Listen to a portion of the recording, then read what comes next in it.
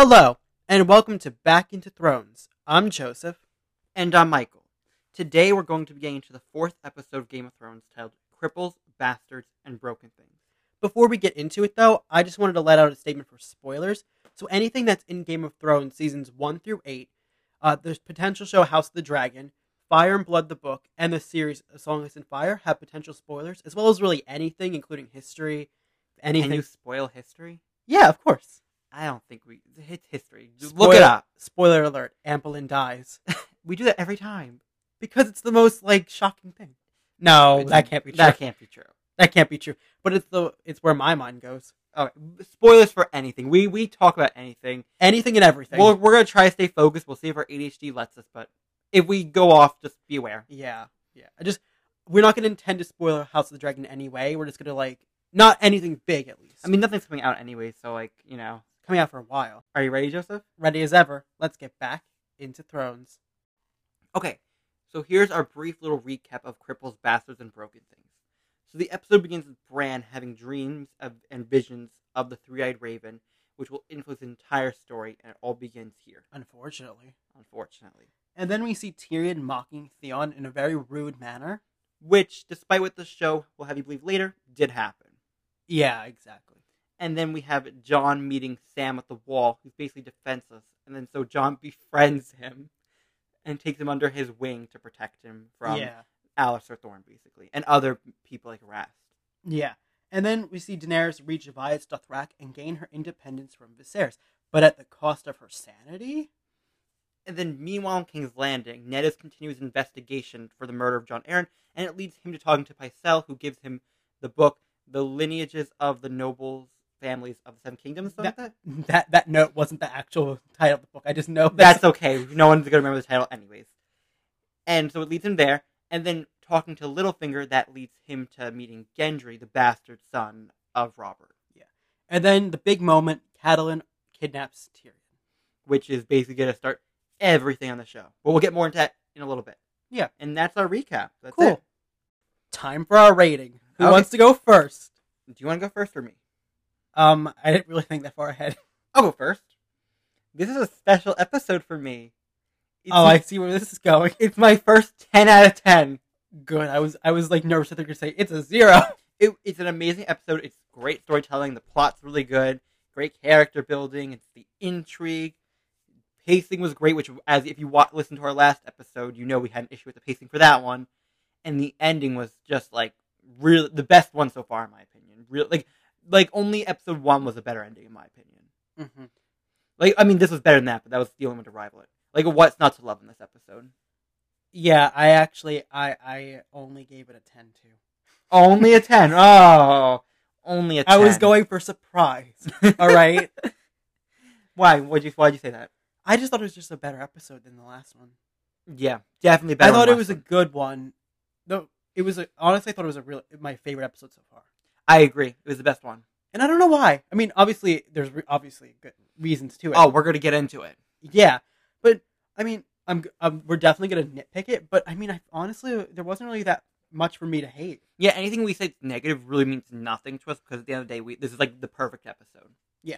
We're 100% on the side of, if it's bad, we'll say it. Oh, 100%. So, we also go in with the lens of not everything's going to be perfect, so don't go in looking for perfection if you don't find it.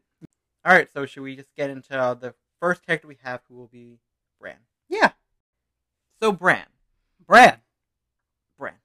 The opening of the episode starts with this dream sequence where he's shooting arrows in the courtyard. He sees the three-eyed raven. He walks into the crypt area and it flies. It looks at him with the 3 eyes. Boom, done. What'd you think? I wasn't expecting that.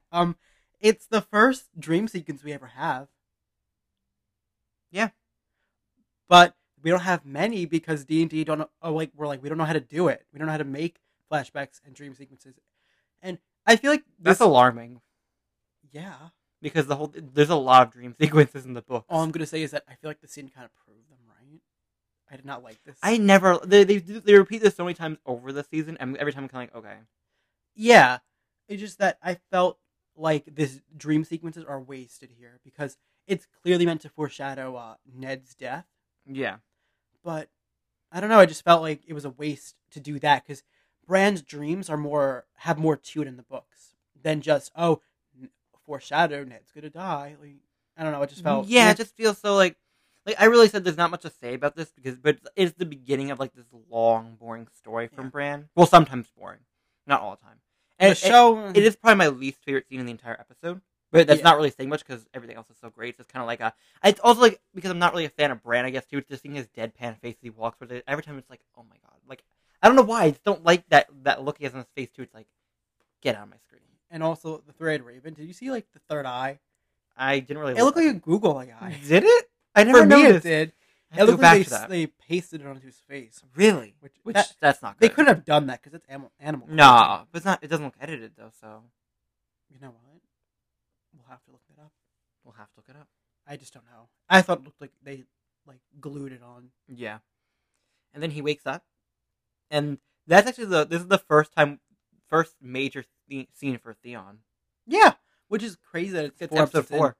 Crazy. Yeah, I mean the book didn't really focus on him either, though. We saw Old Nan before we saw Theon, which is fine. It's fine, but considering it's the last time we see her, this from here on out. Yeah. Oh, and there's one thing when he looks at Old Nan and goes like, "I'd rather I wouldn't want to be cooped up with this old bat." And all I can think is, how could you not want to be sitting with Old Nan all day just listening to her stories? Yeah, right. Like everyone's like childhood in Winterfell is like based on this woman telling stories because she's so good at it. Like, how would you not want to sit there? It's just dumb. I mean, stupid man. Maybe he liked it when he first came here, and then as he got older, he was like, "I'm too old. I'm too good for this." Yeah. Yeah, you live in the Iron Islands. Tell me that again. Oh God, I'd rather kill myself than live there. I know. But also, I was thinking that was also establishing Theon as a douche. Yeah, but also Bran's immediately antagonistic. Yeah, like how rude are you? I don't want to see anyone. That's so mean. Like, what up to this point, what did he actually do? He came in and said, what did he say? Like, I mean, Theon's not nice. He's not nice, but what did he say? He said, Rob wants to see you. Yeah, Rob wants to see you. We have visitors. Yeah. And he said, I don't want to see anyone. Like, get off your high horse. He was also mean to Old Nan in the last episode, though. It's because he's done with, because he doesn't have the use of his legs, he doesn't see the point in living anymore, so he's just, like, it's his, like, I don't want to say denial phase right now, but he's like he's just not, he hasn't come to accept his situation. Well, accept it, because I don't tolerate mean people. And Bran, you're on thin ice already with me. And it's just, and spoiler alert, he's got a crack. He falls through. He does fall through, but you don't have to do it so soon. Yeah. And then, what did I say? I said, oh yeah, because I said that they kind of changed why Theon's such an ass in the show.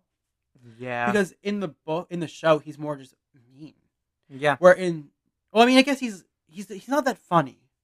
Where Theon in the books is more sarcastic. Yeah, and no one likes it though. Like, he smiles a lot. He has he smiles a lot. He has a horse named Smiler in the books. Yeah. Because it's a personality. Yeah, and no one can stand him. Yeah, does Rob stand him? Rob likes him, but no one else does. Catelyn does not like him. Catelyn does not. Jon does not. Anyone who is not pure Stark, she is like... Yeah. But to be fair, like, Jon does the same boat. Like, they probably agree on their hatred for Theon. Yeah, Jon does not like Theon either. Not many do. No. I wonder how Ned felt. We don't really get Ned's opinion. No. Well, he does say in the books when he meets with Catelyn, he's like, keep an eye on Theon. That's true. And then, well... And she didn't. Which we'll get into. We'll get into the reasons why.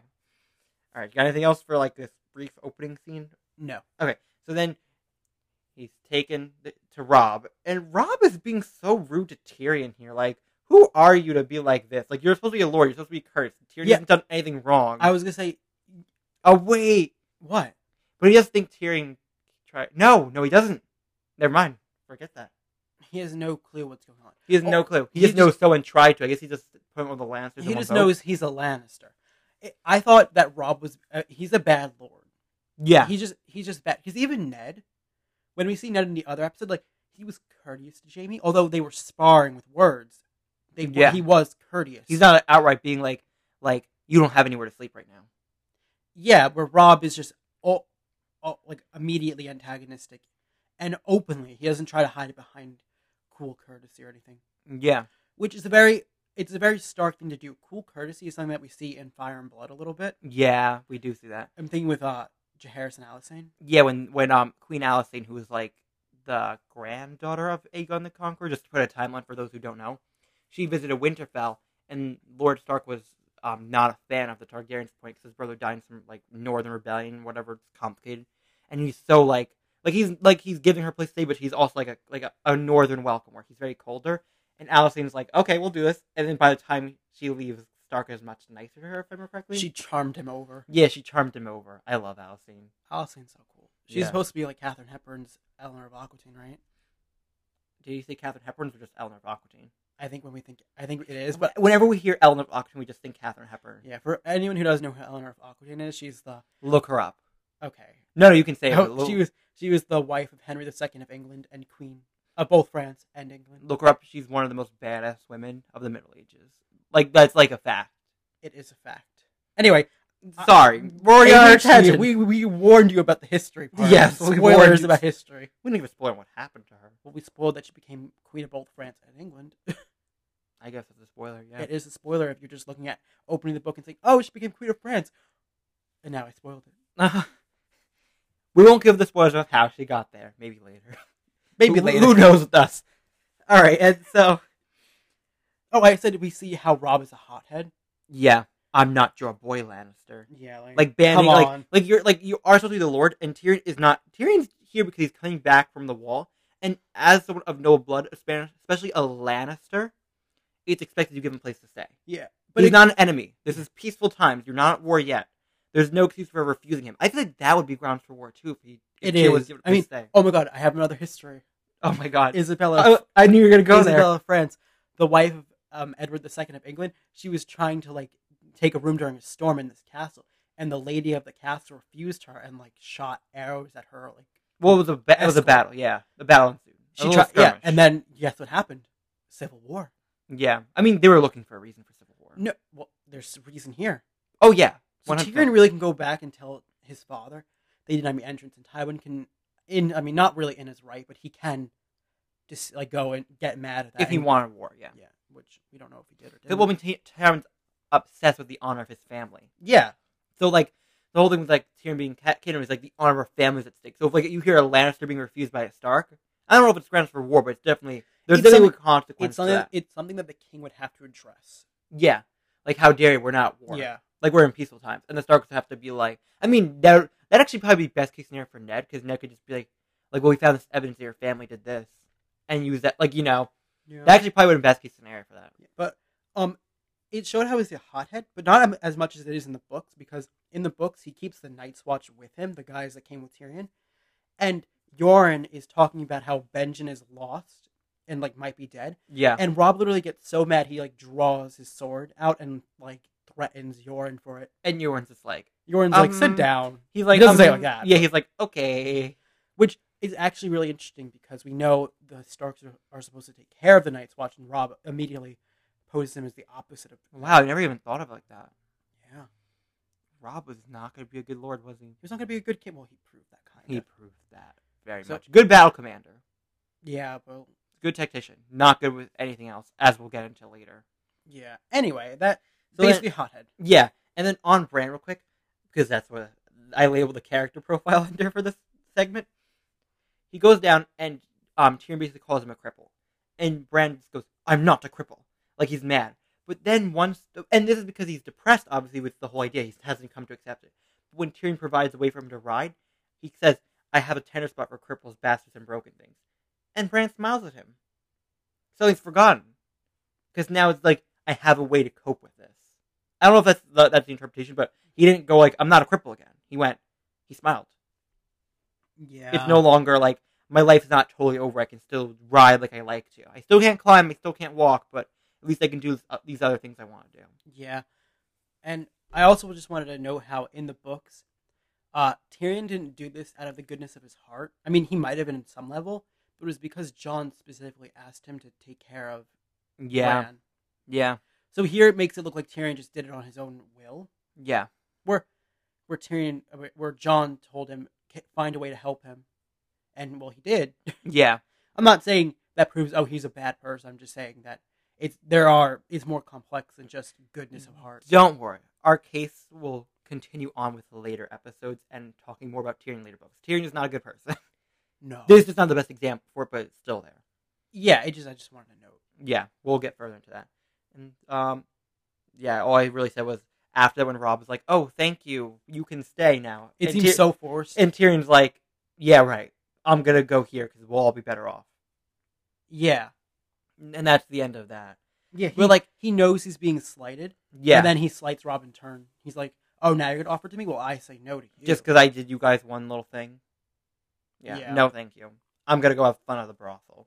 And on another note of Tyrion not being a good guy, more so in the books, but like here's an even better example in the show, comes into our Theon part of the episode. So this scene is very much distorted by D&D later on. They erase the scene. We'll talk about that. And they make Theon look like even worse than he was. So in the scene, Theon comes over and like literally offers Tyrion advice on a whore or a prostitute to choose. Which on its own, that's weird. That's messed up, but in our society it is, not on their side apparently. But instead of being like, "Thank you for the advice, Theon," he starts like starting a fight with him. Like making attacking. Attacking him. Like he's like telling him his father's stupid, being like, "Oh, you're a master," like things like that. Like, I mean, Tyrion, who asked? He said, and then he said, "Hey, there's this whore named Roz. She's good." And he said, "Your father was stupid." I mean, and then the show has the audacity in season 6 for Tyrion to be like, "You were making jokes about your height." Not one word in this scene was Theon talking about Tyrion's height. Not one. Not one. Tyrion was the antagonist in the scene, and the show likes to whitewash Tyrion as they very much do in the later seasons by having him be somehow the victim in this scene. And poor Theon is just so mentally broken to this point where it's like, he doesn't even defend himself. He like, can't. If I were Theon, I'd be like, clearly you're having some memory problems. Maybe you should look into that before you start an invasion where you totally failed Daenerys. Because that might have something to do with it. Yeah. Honestly. But yeah, it's so not like he's like, where's Catelyn? Which, I mean, on his part, very smart that he noted that. Yeah, I was gonna say that it actually shows how intellectual he is, like how he was able to be like, "Where is Catelyn?" Yeah. But also, I was gonna say we don't know if in the books he ever figured it out that she wasn't there or not, so we'll just never know. Yeah, of course. Show's fine. Show works. And then Theon goes like, "My lady," and he's like, "My lady," and he's like, "Your master," like almost like he's a slave. Technically, he is. I mean, in a way, he's a ward. He's a hostage. But they don't treat him like a hostage. They treat him like part of the family. Just Catelyn. Then he goes into like saying like, "Oh, your father's rebellion was stupid." God forbid. I mean, I don't like Balon Greyjoy. He's a total douchebag. But I mean, independence is not like, in our way. Like when we see people seeking independence, it's not a bad thing for the most part. I mean, the Ironborn should be like cowed because like they're terrible people. But like, looking at independence, it's like the Vikings. Vikings are not good people. I don't care what people say. They're interesting, but they're monsters. Fascinating, but they're monsters. I mean. Everyone was a monster back then, I guess. So I mean, I guess they're pick your poison. Yeah, pick your poison. It's just something just about going to other lands to just kill people. Just seems empires are just like and then not only that, he goes in like your father was like a rebel, a stupid rebellion because you were outnumbered. Like God forbid you not wrong. And then he's like, your brothers are dead. How would your father feel if you were he knew you were loyal to these people that took out your family? And then Theon actually tries to clap back at him, being like when Tyrion's talking about like how the Battle of Lannisport, like how Euron attacked, and Theon goes like, "Must have been a pretty sight." Well, that was early on in the conversation. That was early in the conversation, but still. And Tyrion's like, "Yeah, nothing like burning men." Tyrion, you know what you're gonna do? Wow, you know what you're gonna do? Are you kidding? I totally missed that. He literally said, "Nothing like watching burning men." Because we know in the book that he has talked about picturing Dragonfire burn. Not even that. The wildfire. No, but I'm just saying. Okay, yeah, that too. But did you not get? Oh, that's I was talking about how when King's Landing gets burned and he's just like, you're so really horrified. I thought you liked the sight. Yeah, whatever. I've rewatching the show now with the knowledge I have of the whole thing. They really distorted Tyrion's character. Yeah, but I do think it was a good way of explaining the Greyjoy rebellion. I mean, as a whole, the scene though, it's very good for now. It's good on its good own. For this episode. This episode, yeah. Most of what we're going to talk about is like it's good on its own, but when you everything, when you put it in perspective to everything else, it falls short. Almost makes me wonder: did D&D bother to rewatch this episode when they were referencing it? Like they like you to believe it. I don't believe it at all. I mean, I don't know how anyone would. Like, if anyone watches this scene, they should be like, "Wait, that doesn't make sense." Like later on, Tyrion says this. Like, did they really not go back to rewatch episodes? Like, I mean, if I were a writer and I was making a reference to a scene in season 1, I would go back to make sure I have all my facts together. Yeah. They didn't do that. They like the idea of making Theon look even bad, even though he's already been through enough. They even changed it here because they have, was it Theon or Tyrion said uncles? Uncles, yeah. They said uncles. Well, we only know that he has one in the show, Euron. Yeah. In the books, he has a few. Yeah. And all living involved. ones. And yeah, all three of them were involved. Victarion, Aeron, and Euron. Yeah. But, I mean, the show, I think there's a prophet that is named Aeron. I'm not sure if it is supposed to be, but there's no evidence going either or, so I'm going to assume that Euron is his only uncle in the show. Yeah, I mean, I said here, they obviously were planning on Victarion and Aeron, and then they decided in season 5 to cut half the material from the book, so they erased them. Yeah, well, they did that by season 2 because Victarion was in the book there. He was in. But you could have easily, gone around. You could have easily went around that. They gave the big role that Victarion had, and they were like, "Well, Yara has that."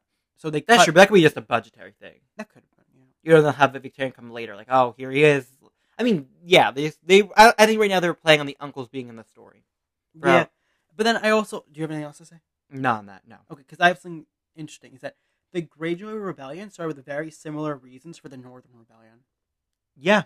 Because Baelon Greyjoy thought that because the Dragon Kings were gone, they should be free, which is the argument used to crown Robb King of the North. Yeah, what, Lord Umber? They go, the dragons are dead. So we promised to bend the knee to the dragons. Well, they're gone. That was Baelon's argument. So why is it okay for one to do it and the other not? Exactly. Well, we don't like the Greyjoys. Anyway. Well, that's the whole thing with Robb later on. He's like, they try to do the same thing, so maybe we should like make an alliance. And Catelyn's like, no, my son, because that's the dumbest thing you could do. And then what do you know? Winterfell burns. Whoops. Whoopsies. Yeah, I mean, I don't like Baelon Greyjoy, so I don't want to give him I don't want to give him that argument. But still, it is kind of. Don't get us wrong. Baelon Greyjoy is one of the biggest dicks on the show. Yeah. He's like in the books, especially the books. He's one of my least favorite. Like up there, like Randyll Tarly, Walder Frey. In Jon's scenes, we kind of see how people have like, what's the word? They don't like fat people. Fatphobic. Fatphobia? Okay. Yeah. Yeah, but it's kind of taken to a whole new level. What do you mean? Because Gren says if they saw us talking... Oh, I no, that's Craven. That's Coward. I'll come back later. Okay. So this is our actually introduction to Sam, and all I have to say is, poor guy. Yeah, in the books, he's 15. I'm not sure how old he is here, but keep that in mind. Yeah, he's like slightly older than Jon. But Jon always refers to him as boy, right? In the shower book. Book, right? Doesn't he think of him as a boy? They're like the same age, anyway. Yeah, but it's weird. He probably sees him as being younger. Yeah, I think Jon sees himself as more experienced and more traumatized. Little does he know. Oh, little does he know. Jon thinks he has trauma from Catelyn just being like, I don't like you. Oh. You don't know trauma. Au contraire. No, wait until you talk to Sam, because unlike with the show, have you believe? Well, not believe, but not mention. Oh, I will. I will be discussing that. So I also said that Alistair has no honor. No, not at all. You don't beat a fallen man. That's just Rast too. Yeah, it's just not how it's done. No, well, Rast was doing it because Alistair said do it. Well, yeah, so but I can't imagine he didn't like doing that. Oh, absolutely. But I will say that it was an order, so you can kind of say, well, Rast was told to do it. I mean, then again, he did do it. Yeah, and also I have to say I'm not a Jon fan, but this is the best thing one of the best things he's ever done. Defending Sam without any without any need to he just did. I actually have a very big thing to say. It's a long thing. I'm gonna have to read it off. Okay. So he said, "This is why I like Jon." So sorry. Okay. Because he's a good person. He doesn't like watching people get hurt. He doesn't have the power to do anything about it, but he doesn't have okay, I got what I said. He doesn't have the power to do anything about it, but he still does it. Though he does have might makes right, since he can wield a sword better than anyone else. And Alistair can still do whatever he wants, Yeah. Men have more power than women by default because they have the sword. Oh, I see. Because Jon can defend what he says because he can just take up a weapon. So he can say, "Don't touch Sam," and then if they try to again, he can just slap them with that sword. Yeah. I do, yeah. And then this is in contrast to Daenerys. Oh. Who may be Khaleesi, but her gender and lack of martial skills are against her. Even the most powerful women have little agency compared to the men. Wow. Because she can't say, "Don't touch that slave," and what do you do about it? I'll tell Khal Drogo, ha ha ha. Like, they'll just laugh in her face. And she could tell Khal Drogo, but then we see in the book, he goes, just leave them alone. Like, he just barks at an order. Yeah. So she can do minor things, but she can't convince him. And this will obviously change when she has the dragons, right? Because, like, when she has, like... Because right now you're talking about her when she's a Khaleesi, like, when she's wife to Drogo. Yeah, because... When she's Khal in her own right. Yeah. Because if she tries to help someone, they'll just go against her, and, like, she can't just take up a sword and be like, oh, you want to go. Yeah. She's no still. I don't know. I just found it interesting because I was like, I didn't even think about that. I was thinking because in the last episode we were talking about how Daenerys couldn't really stand up for those who were on the weaker side in society. But why does Jon have the ability to do it? And I thought, well, he has the sword. He can just wield it. I love that. Yeah, that was really good. I hope it's not dumb. I also have my own little note, but not on that. So it was kind of like on gender too. The insults that Alistair gives are so gendered. What did he say? I forget. Like Miss Piggy, or no, it's not Miss Piggy. He says like that's a lady pig, something like that. He says like Sir Piggy. No, he says lady. His lady love. That's true. I don't know if he says Lady Piggy, to be honest, but he just say like let the bastard defend his lady love. Wow, you're right. And when I was thinking, because they see women as craven. Or so if you're not masculine enough, you'll be referred to as a lady to make you feel worthless. Because in their world, women are worthless. Yeah, Alistair makes me think of like Book Snape. Yeah, like the whole thing is like he's beating this guy down because he's not masculine enough. But at the end of the day, he's good to be a steward. Yeah. Like, why do we have to keep these insults and why do we have to keep beating him down? Because he's not masculine enough. It's Sam's whole story. Yeah, but one thing I wish they kept from the book was that when Jon defended Sam, he actually had Gren and Pip on his side. Yeah. Defending against, I think, like 7 men, maybe? Yeah, it was like something like that. I thought that was cool, because it's a little reference to Ned's past. Yeah, I didn't want to mention that, but because it's Preston Jacobs. Yeah, it was from Preston Jacobs. But I thought it was a good point. Yeah, I mean, and one is like bat ears. Yeah. Yeah, I just thought it was like, yeah, I thought it was pretty cool. I don't want to keep mentioning like Preston Jacobs things. Yeah. Well, he said. And then in the next scene... Well, actually, one more thing. Why do we always do this? I don't know. I'm like, okay, I finished my notes. I'm like, okay, obviously Joseph's on the same page. I don't know. I say that, like, do you want to move on? Maybe I don't. I don't know. We'll find out later when we realize we do it. Yeah. But I was going to say that, like, we see cowardice, how that's seen in society. How friends, like, if they see us talking to Sam, they'll think we're cowards too. Like, it's not a disease. It's not a disease. It's not contagious. Like, you're not craving if you touch someone. Yeah, I just thought it was interesting how they play that, how it's done. Yeah, like, people see us talking to him, like... Yeah. But it makes sense in their society because in this world, battles and everything are how in combat is like that's the way of the world. Yeah. So to be assumed to be a coward is a very stigmatized thing because you're a coward, you're not a good warrior, so you're not fit for society. So if I'm talking to a coward, now I'm a coward. Meanwhile, there's so many other jobs they can do. Maester. Yeah. Like so many other jobs. You don't have to be some masculine knight. I mean, if that were the case, there'd be nothing getting done. Yeah. Anyway, I'm on the next scene now. If you're okay, ready. Now we're on the same page. So when Sam goes on the wall, my first thought was, so Alistair obviously put Sam there as a punishment to Jon. Yeah. Like, you want to defend your lady love, now you have to spend time with her. What? He really is making me think... mean, it helped in a way he didn't expect, though. But he's really making me think of Book Snape. Yeah. Because Book Snape is really just mean. Yeah. And, like, there is no reward at the wall for Alistair Thorne. No. Like, you defend someone, I'm just going to punish you with putting this guy with you. Well, they know they become best friends. But still, like, in Alistair Thorne's mind, you don't get rewarded for this. No. Like, if you go against my will, no matter if it's morally good, you're done. Yeah. Which is one of the reasons I really like how Jon does this, because, like, there is a negative consequence. Because a lot of the stuff in this show is you do the right thing, and often you're stabbed in the back because the characters who are doing the wrong thing are the ones who are getting things done. Because that's how it works. Yeah, I mean, but it's a quote-unquote punishment because it works out. It's been Alistair Thorne's book. Yeah. It's the consequence. Yeah. I only have one thing to talk about in this scene. And I think you know what it is. I just want to say real quick before we get in there, because yours is much bigger than my thing. Jon is giving Sam here tough love. Yes. Like when he's like, come over by the fire. It's freezing. And Sam's like, no, I'm good. And he's like, no, you're not. Like he's giving this firm, like, demanding tone, like, get your ass over here. But it's to help him. It's not like, as you're going to get into, like his father or Alistair Thorne. It's, I'm trying to help you. It's tough love. And this actually enables Sam to become tougher later on. Because it's imploring him to help himself, whereas people like Alistair are aggressive to the point where they're literally beating him to the ground and he can't get up. To the point where Yeah. he's begging for reprieve. Whereas Jon's like, gives him a little firm tone, but it's like, to help you. Like, I'm not going to push you down, not help you up. Like, well, is that the Robert quote? Like, when you beat a man down or something like that? You help him back up. You help him back up. That's important. I think that was Aegon, the Conqueror. Oh, it was someone in the story. Yeah, I don't think Robert has that. Like, when you have them on your knees, it's your job to help them back on their feet. Yeah. All right, what's your thing? It's about Randyll Tarly. Okay. Because I was in the scene. Sam talks about what Randyll Tarly did to him, like saying, "You have to go to the wall, or I'll kill you." Yeah. And I thought that's just the iceberg to all the terrible things that Randyll Tarly did. Yeah. So I wrote them down. Good, because honestly, the show does not make Randyll Tarly look as bad as he was. Like, he's really bad. Yeah. I mean, keep in mind, Sam is 15 at this point, and he was 14 when he left for the wall. Yeah. I mean, yeah, right? He was 14 when he left. Or was he 15 because it was on his name day?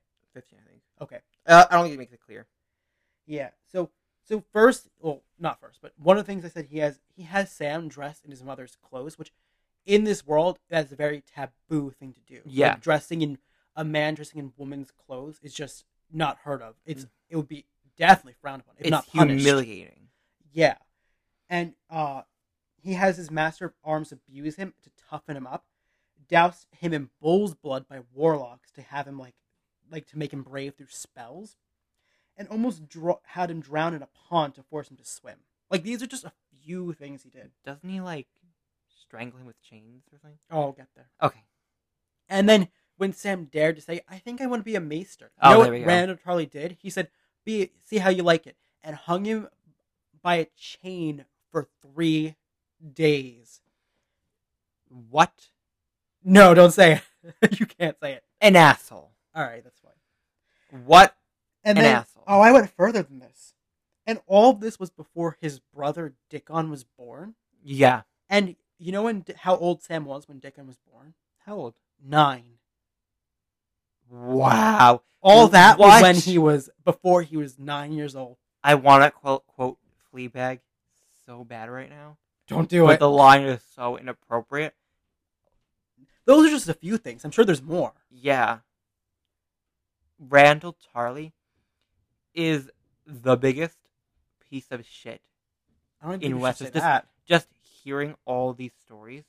Like, and not only is he a trauma to Sam, he's a trauma to Brienne, which the show doesn't have happen, when Brienne has an incident with him too. And at one point he basically says, like, you get raped, it's your own fault. Oh, we should probably send it a warning for triggering then. Oh, yeah, I didn't even think of that. Yeah. We didn't know we were going to mention that. I didn't know we were going to mention Brienne. I totally forgot. I saw my notes real quick. Yeah. But all I have to say is that Randyll Tarly got what's coming to him. And Daenerys, I feel I'm sorry, when the show makes you feel like Sam crying about Randyll, no, it's not crying because he cares about him, it's crying because it's his trauma bond. Yeah. Not trauma bond, but it's like his trauma. It's trauma. But I think he was crying more for Dickon. Yeah, but Dickon wasn't the best to him either. He was not. Dickon was a whatever to him. Yeah, but no, definitely what Randyll Tarly got, he deserved. I don't. That's the hill I'll die on. Like, Daenerys did nothing wrong with that killing Randyll. She did wrong in the next season. No, yeah, she did nothing wrong with Randyll Tarly, and more than the reasons that were given, just because he was an asshole. I mean, like, politically too. Like, wasn't there a point where a whore just like spread a disease and he was like yeah, I think this what? Yeah, it was like a whore. Was it a whore? I thought it was a rape victim. Oh, was it? I don't remember. A woman had sex with a bunch of guys, and they all got sexual STDs. Syphilis? I think they got syphilis. Yeah, and he said wash her out with this dangerous lye stuff soap, that would basically kill lye soap. It was basically she's dead. Yeah. Again, I don't know if she was raped or if she was a prostitute. I'm not sure which one it is. I guess we have to reread the books for that. But either way, the men had it coming. Well, I shouldn't say that. Yeah. Well, if they did the rape, they definitely had it coming. And also, on Daenerys killing him, I just read my notes. The best thing about Daenerys killing him is that he was killed by a powerful woman. Oh my god, yeah, the sexist guy got it coming. The most sexist man, really, he's the definition of toxic masculinity. This character. He really is. I'm trying to think of someone else who fits that better, and all I can think is Henry VIII. Oh, I mean just the story. I don't in the story, but he is the most toxic man in the story, by far. Absolutely. And the fact that he gets killed and defeated. I mean, of course, dragons, but still. No. But, well, yeah. but defeated by a sneak attack, which he shows him coming as the best general, by a woman. It's like the biggest middle finger to him, and I'm here for that. And D&D were like, but it's wrong. But it's wrong. I mean, you can argue whether like burning people alive is wrong. I mean, it's definitely wrong. Definitely wrong. But in this world, when we get to that scene, I will give my defense because it is so defendable in my opinion. Anyway, let's move on for now. Yes, because I don't believe we see Randyll Tarly till season 6. Yeah, why? I don't know. So probably won't come back for a while. I'm glad. I don't like him. I don't want to see him. Yeah, no, but we he's missed the the worst. part where Catelyn owns him for a minute. Yeah, that happens in the books. Catelyn owns him. Oh, we'll get there. I love that part. But also Sam's like, I'm not gonna get any better. The way he was treated is such a fixed mindset, and I'm glad that later he grows from that. He's like, I'm not gonna get better, but it's like you're gonna get better. You're gonna kill a White Walker. You're gonna find little. I think with the white. Oh no, you're gonna kill a White Walker in season 3. You're gonna find love. You're gonna care for a child that's not even yours. You're gonna become one of the best characters, but barring season 8, because everyone kind of suffers in that season, anyways. Yeah, I kind of don't even count him as a character anymore. Yeah, so it's like you're gonna grow, and your mindset's gonna change, and that's what I'm here for. Yeah. Okay, I mean, I finished. Yeah, so that scene. But one of my favorite, so I actually wrote my favorite parts of the whole Jon story is that after listening to this trauma, that's when Jon's really like, we have to help him. Yeah. Like, he's like, we have to help him because there's more to than he's just some coward. There's a whole thing with this. Yeah. We need to be there for him. This is like, he's come here because he's nowhere else to go. So we can't just keep treating him the way he's been treated. It's not how we do it. Yeah. I'm trying to think. Sorry, I'm looking at my notes. Also, if you're not, I have another point. And I'm not sure you're ready for this point. Go. Madness watch for Jon. No. Oh my god. He has Targaryen blood. I mean, it's there. It's not wrong, but I mean, like, he did threaten to set a direwolf in one of his peers. Like, Rast was like, oh, I'm going to do whatever I want. And Jon basically, in the middle of the night, puts like a gag on him and is like, nobody touches Sam. Like, basically, I know you sleep, I have a direwolf, I will set him on you. Yeah. If I were Rast, I'd be like, this boy's crazy.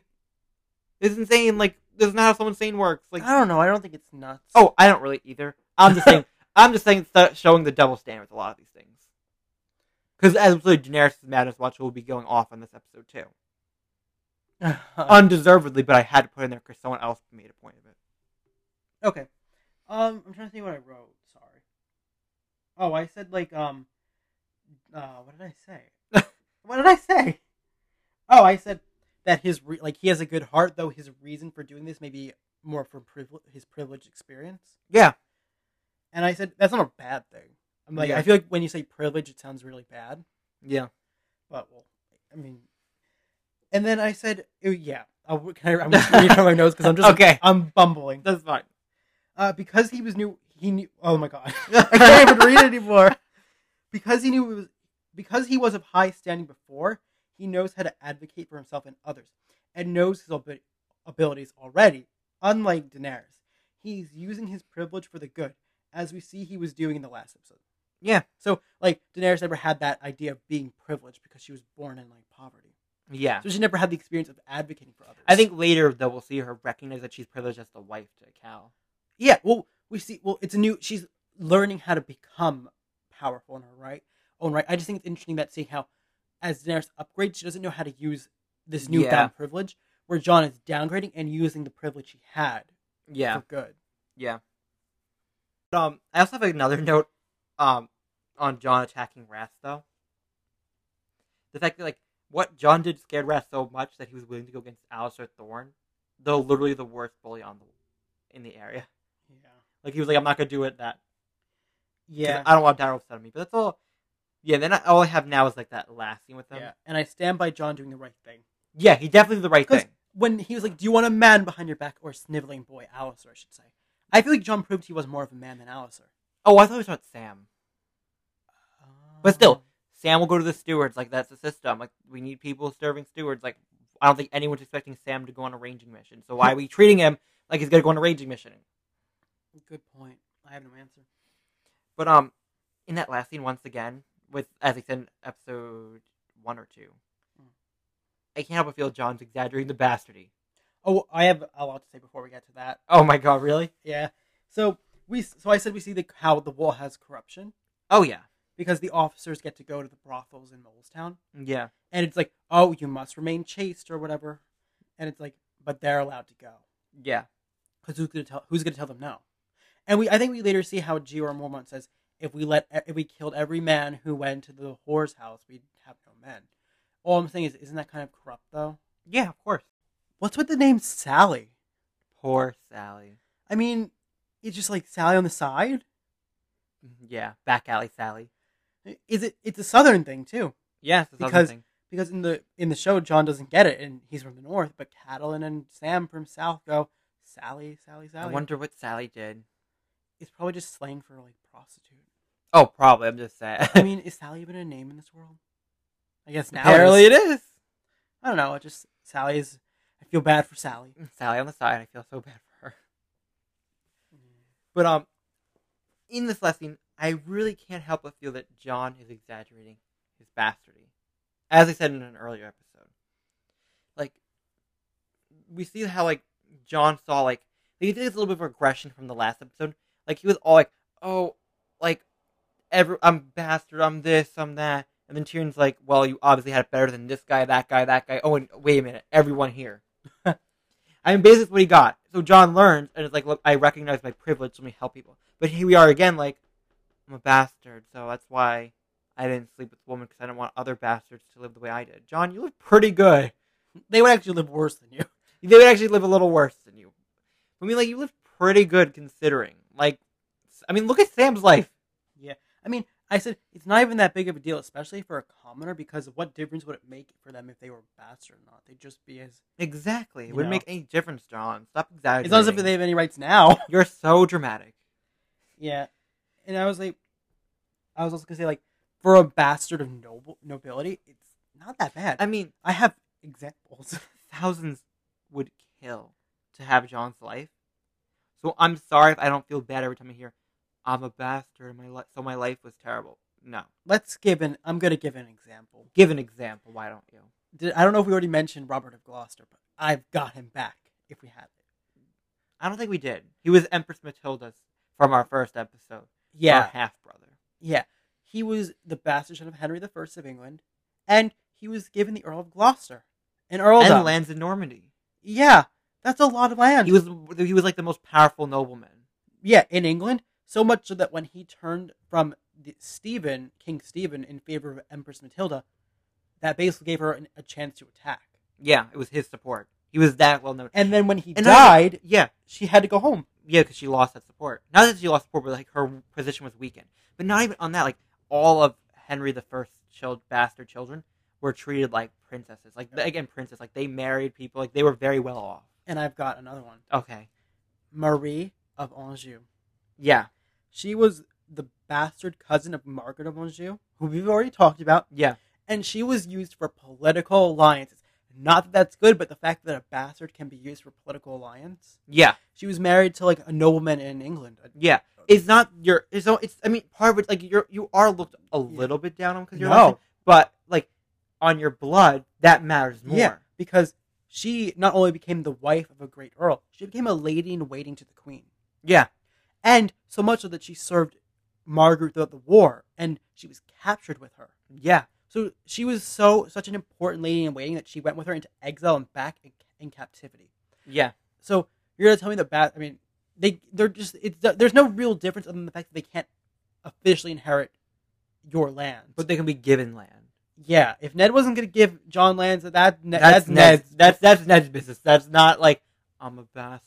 My life is crap. No, your life is pretty good. You could have been given land, and you're best friends with Rob. You don't think Rob would treat you well? Like, come on, stop it.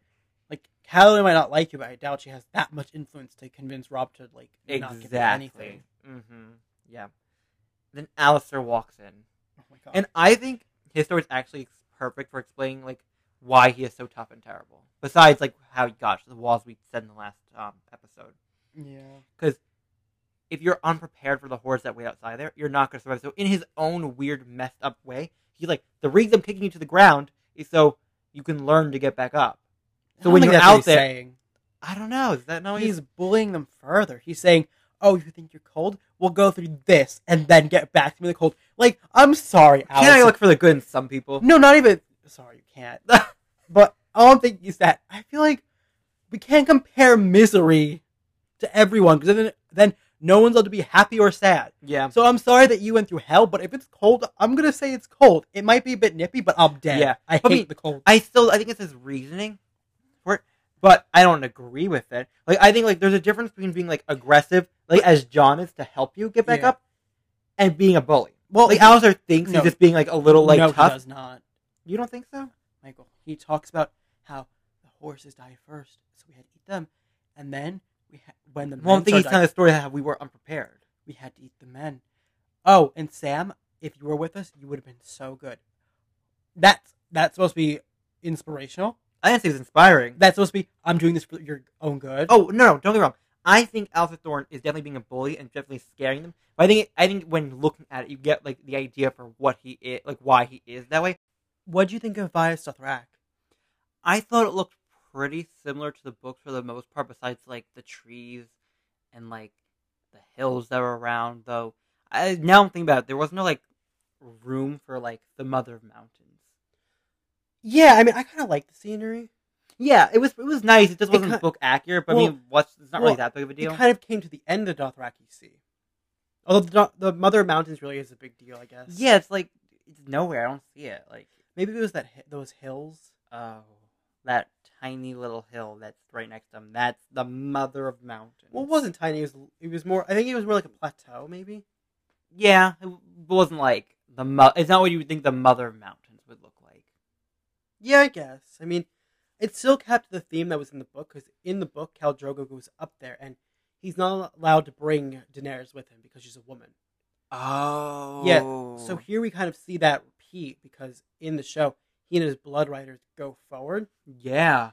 And then Daenerys just stays back and doesn't follow. She kind of goes on her own time. Oh. As if she's not allowed to be with him for that moment. Yeah. Wow, I didn't even think of that. Yeah, I know. I like that. Yeah, for me, when number one thing I wrote down when the scene happened, I was like, Viserys, you need to shut your mouth. No, absolutely. I said that he has no respect for the Dothraki. Like, he just has none. Yeah, that's what got him killed. He's literally bad-mouthing the people he wants to lead to war. Like, can they even hear him? Like, can they understand him? I mean, there were some that could understand, like, the common tongue and Valyrian stuff. Okay. And they'd probably be around Daenerys. Because it'd be an easier transition for her. Yeah. He calls the city a pile of mud. Yeah, I mean, what a dummy. I mean, and Daenerys is, like, marveling at it. Like, it's the coolest thing she's ever seen. I mean, it's not the cool. I mean, to me, it's not, like, the coolest thing. But, like, still, you don't insult it. No, but it shows respecting the culture versus not respecting it. It has consequences to it. Yeah. And it's, like, in the scene, Daenerys kind of, like, shuts him down, or tries to. She's like, these are my people. She tries to stand up for herself, and Viserys kind of shuts her down, being like, no, it's my army. It's my army. Khal Drogo is marching the wrong way. My army, you mean nothing. Which he wouldn't have realized that if you just stayed in Pentos like everyone was telling you to. Yeah. This whole thing could have been a lot easier for you. Absolutely. And then he's like, my army goes ahead, and no one follows. No one follows. They follow Daenerys. Yeah, because she's their Khaleesi. Exactly. It's just like, it's funny because he has no power, and yet he doesn't seem to understand he has no power. Yeah, he thinks like, I can do whatever I want. Meanwhile, no one's impressed with him, and he doesn't seem to be understanding that. Yeah, and then as they're marching down through the way, I kind of noticed they didn't have the gods that were in the books. Yeah. Because in the books, there's this long walkway, and on that walkway, there's all these gods that were stolen from other cities that fell. Yeah. So it really shows how brutal the Dothraki are, that they literally have the walkway be into their city, look at what we've taken, look what we destroyed. Yeah. I kind of wish they had that. Yeah, I mean, it's not like the biggest deal, but it would have been very cool. And I understand, like, budget and stuff. Like, it's not, like, you can't just put that stuff in there, but it would have been very cool to see. Yeah, I agree. And so Daenerys and Jorah have a conversation as they're riding, and would Robert really be fool enough to lead an open battle with Dothraki? Robert tells us he wouldn't. In the next episode, he says only a fool would meet them in the field. So Jorah just doesn't understand them. Or is it a plot hole? I just think George doesn't understand them. See, we're different because D&D, we know that they're bad at writing. So when I see something like this, is it just That's bad true. writing? That's true. But I really do think because it's something that Jorah says in the books, and then they have, let's give a scene to Robert, and they don't know what for Robert to say, and maybe we're just reacting to this potential invasion. Yeah, we'll have him say what he thinks, and it just retconned what Jorah said. I just think that this scene, I think it just points to George not understanding Robert because he doesn't know him personally. Well, doesn't he? Not really. Well, they've met. They've met, but doesn't mean you know someone personally. Yeah, but maybe being under his rule for so long, he kind of figured out. He sees like a vicious man and thinks, oh, he would just be stupid enough to actually run out and face Dothraki. Meanwhile, he doesn't know Robert like Robert knows Robert. So Robert's like, no, why would I actually do that? It's stupid. Okay, yeah, I'll give that to you. I still think it's a plot hole, but I think it's one that can be filled. Yeah. I also love how Jorah starts bad-mouthing Ned Stark, and Daenerys, weirdly, not that she likes Ned Stark, but she really defends him. She's like, you sold slaves. Like, you did a bad thing. Like, well, we are, at this point, we know that she has a problem with it. We saw in the last episode, so she definitely doesn't like that Jorah did that. Well, yeah, but I'm just saying it's interesting she would defend Ned Stark, because she's been taught that Ned Stark is the worst piece of crap. Yes. So that's how she's been growing up on. Yeah, I actually wrote about that. I said that, that this is important for Daenerys' character, because we have to understand that Daenerys has no real knowledge of Westeros, except from Viserys and Jorah. And she was raised by basically biased and flawed accounts of what happened. Yeah. Because in the books, Barristan's talking about Ned, and she basically says, he's no better than Tywin. Yeah. And Barristan's like, no, he's actually not a bad guy. And she says, no, he is bad. Like, she doesn't understand that he's different. She does not get it. It's not a good thing for her future invasion, because when she comes there assuming that everyone's just the same based on Viserys, then it's going to be a problem. So that actually leads me to a question, too. If Viserys, let's say Viserys did manage to get the Dothraki army, and he invaded and he won, what would he do with Ned Stark, Tywin? Like, he would just have them all executed, right? Oh, definitely. So wouldn't that'd be stupid, though, because they have families that would not bend the knee. They would just want to avenge their families that you killed. It fits his character perfectly. And I'm thinking, Daenerys, if she had arrived without Tyrion, she would have been in the same boat. I think she would have been like, these are all the same people to me, I'll kill them. The benefit, though, is that they all kill themselves. Like, by the time she gets over to Westeros, Ned Stark's dead, Tywin's dead, Jon Arryn's long dead, Robert's long dead. Yeah. So for her, she doesn't have that issue where she just deals with the remnants of them. And they're all fighting each other. Yeah. So they're killing themselves. Yeah. I just think it's an important factor to understand Daenerys in that scene. Oh, 100%. No, in the book, though, when she's talking about Ned, because we have to because it's a good way of showing that Daenerys does not have a full knowledge, and that she doesn't understand that Aerys was mad. She comes to terms with that, but she's not ready to hear about it. Yeah. And it's just an interesting fact that the show never addresses, which I think might be a problem. Oh, yeah. I think so, too. And I wish the story addressed Jorah's wife, Lynette Hightower, far more than they did. She has this one storyline where there is this one important aspect to her that we'll talk more about when we get to season 2, because when it comes relevant in the books. Okay. But do you have any thoughts on that? I know where she is right now, in case anyone. Yeah, that you can say. That's fine. At this point, she's a Lyseni courtesan to a lord there. Yeah. And she's basically so powerful that even the man's wife is afraid of her. Yeah. And Lys is like a slave city, right? Yeah. So basically, in the books, it kind of could be like a problem for Daenerys. But she has like this weird link in there that could either do good or bad. Oh, yeah. I didn't even think of that. Yeah. And also, Lynette Hightower, she's from the House Hightower. And I just wanted to make it, say that House Hightower may not be that important in this show. But they're going to be very major characters in House of the Dragon. Oh, yeah. Like, they're going to be like the main character, like one of the main characters. Yeah. Keep that name Hightower in your mind. Because we'll be seeing a lot of them. I mean, it's not a spoiler to say that we know that characters that are of the House Hightower have been cast. Oh, no, I know, because if you look at the stuff that they released, they said Alicent and Otto Hightower. They're very important to the story. Very important. And then we go to the scene with Doria and Viserys. And I think that scene is so interesting because it's so good at showing Viserys being a teacher and like talking about the dragons and his family. And it really shows like what kind of knowledge Daenerys grew up on. Because, like, Yeah. the brave men didn't kill the dragons. They're the ones who rode them. They created the greatest civilization, Valyria, that was ever in this world. That's the kind of stuff Daenerys is being raised on. And, Yeah. I mean, it's not totally untrue, because Valyria is one of the greatest places, like, most historians say that anyways. But Great it's interesting that, like, they have this really bias, like, we're great. Everything our ancestors did was great. Yeah. Like, it really does make you a little. It also makes you a little sympathetic to him, so you get more of his backstory, like how his father would walk him down the throne room and be like, "Name that dragon." He would give him a little sweets. Like it's like that's the father he remembers. That's the father he remembers being murdered. So for him, he remembers this great guy that would do these things for him, and that's what he's telling Daenerys. He's not telling her that he did he burned people alive. Yeah, he wasn't. He probably was shielded from that by his mom. He didn't even know that he was mad. Exactly, his mother shielded him from the insanity. So for him, it's like these people just made up these rumors about his father being mad and to kill him. And by default, Daenerys does not know. Daenerys doesn't know. It's something that by book 3 and in book 5 that she's clearly by then aware. Yeah, that Aerys is mad, but she's not ready to hear how. And also, I think if she knew how, she'd be more understanding of why Ned Stark was an enemy. Yeah, which I think is unfortunate because if she doesn't know that story, then she's not going to understand Ned, and then she's going to keep hating him. Exactly. Which I don't think is entirely fair. Although I do get it. Yeah, but also the Mad King had to have been insane then because even though Viserys doesn't remember that, he got all the names wrong. Oh my god! All the dragon names in this scene were just flat off, except for 3. Except for Meraxes, Vhagar, and Balerion. That's the bare minimum. Everyone knows. But I mean, that's because when season 1 was written, George R. Martin had not established the other dragons. So they were just making up names, and George R. Martin was like, I'm not going to follow that. I'm going to make my own names that I want to talk about. Didn't he have some of them at that point? No? Maybe quick mentions. But not for the show I guess not for D&D to actually do their research on. God forbid. But just keep in mind that none of those dragons will be in House of the Dragon because they don't exist. Except for Vhagar. Yeah, Vhagar will be in the show. He'll be the biggest dragon since Balerion. Yeah.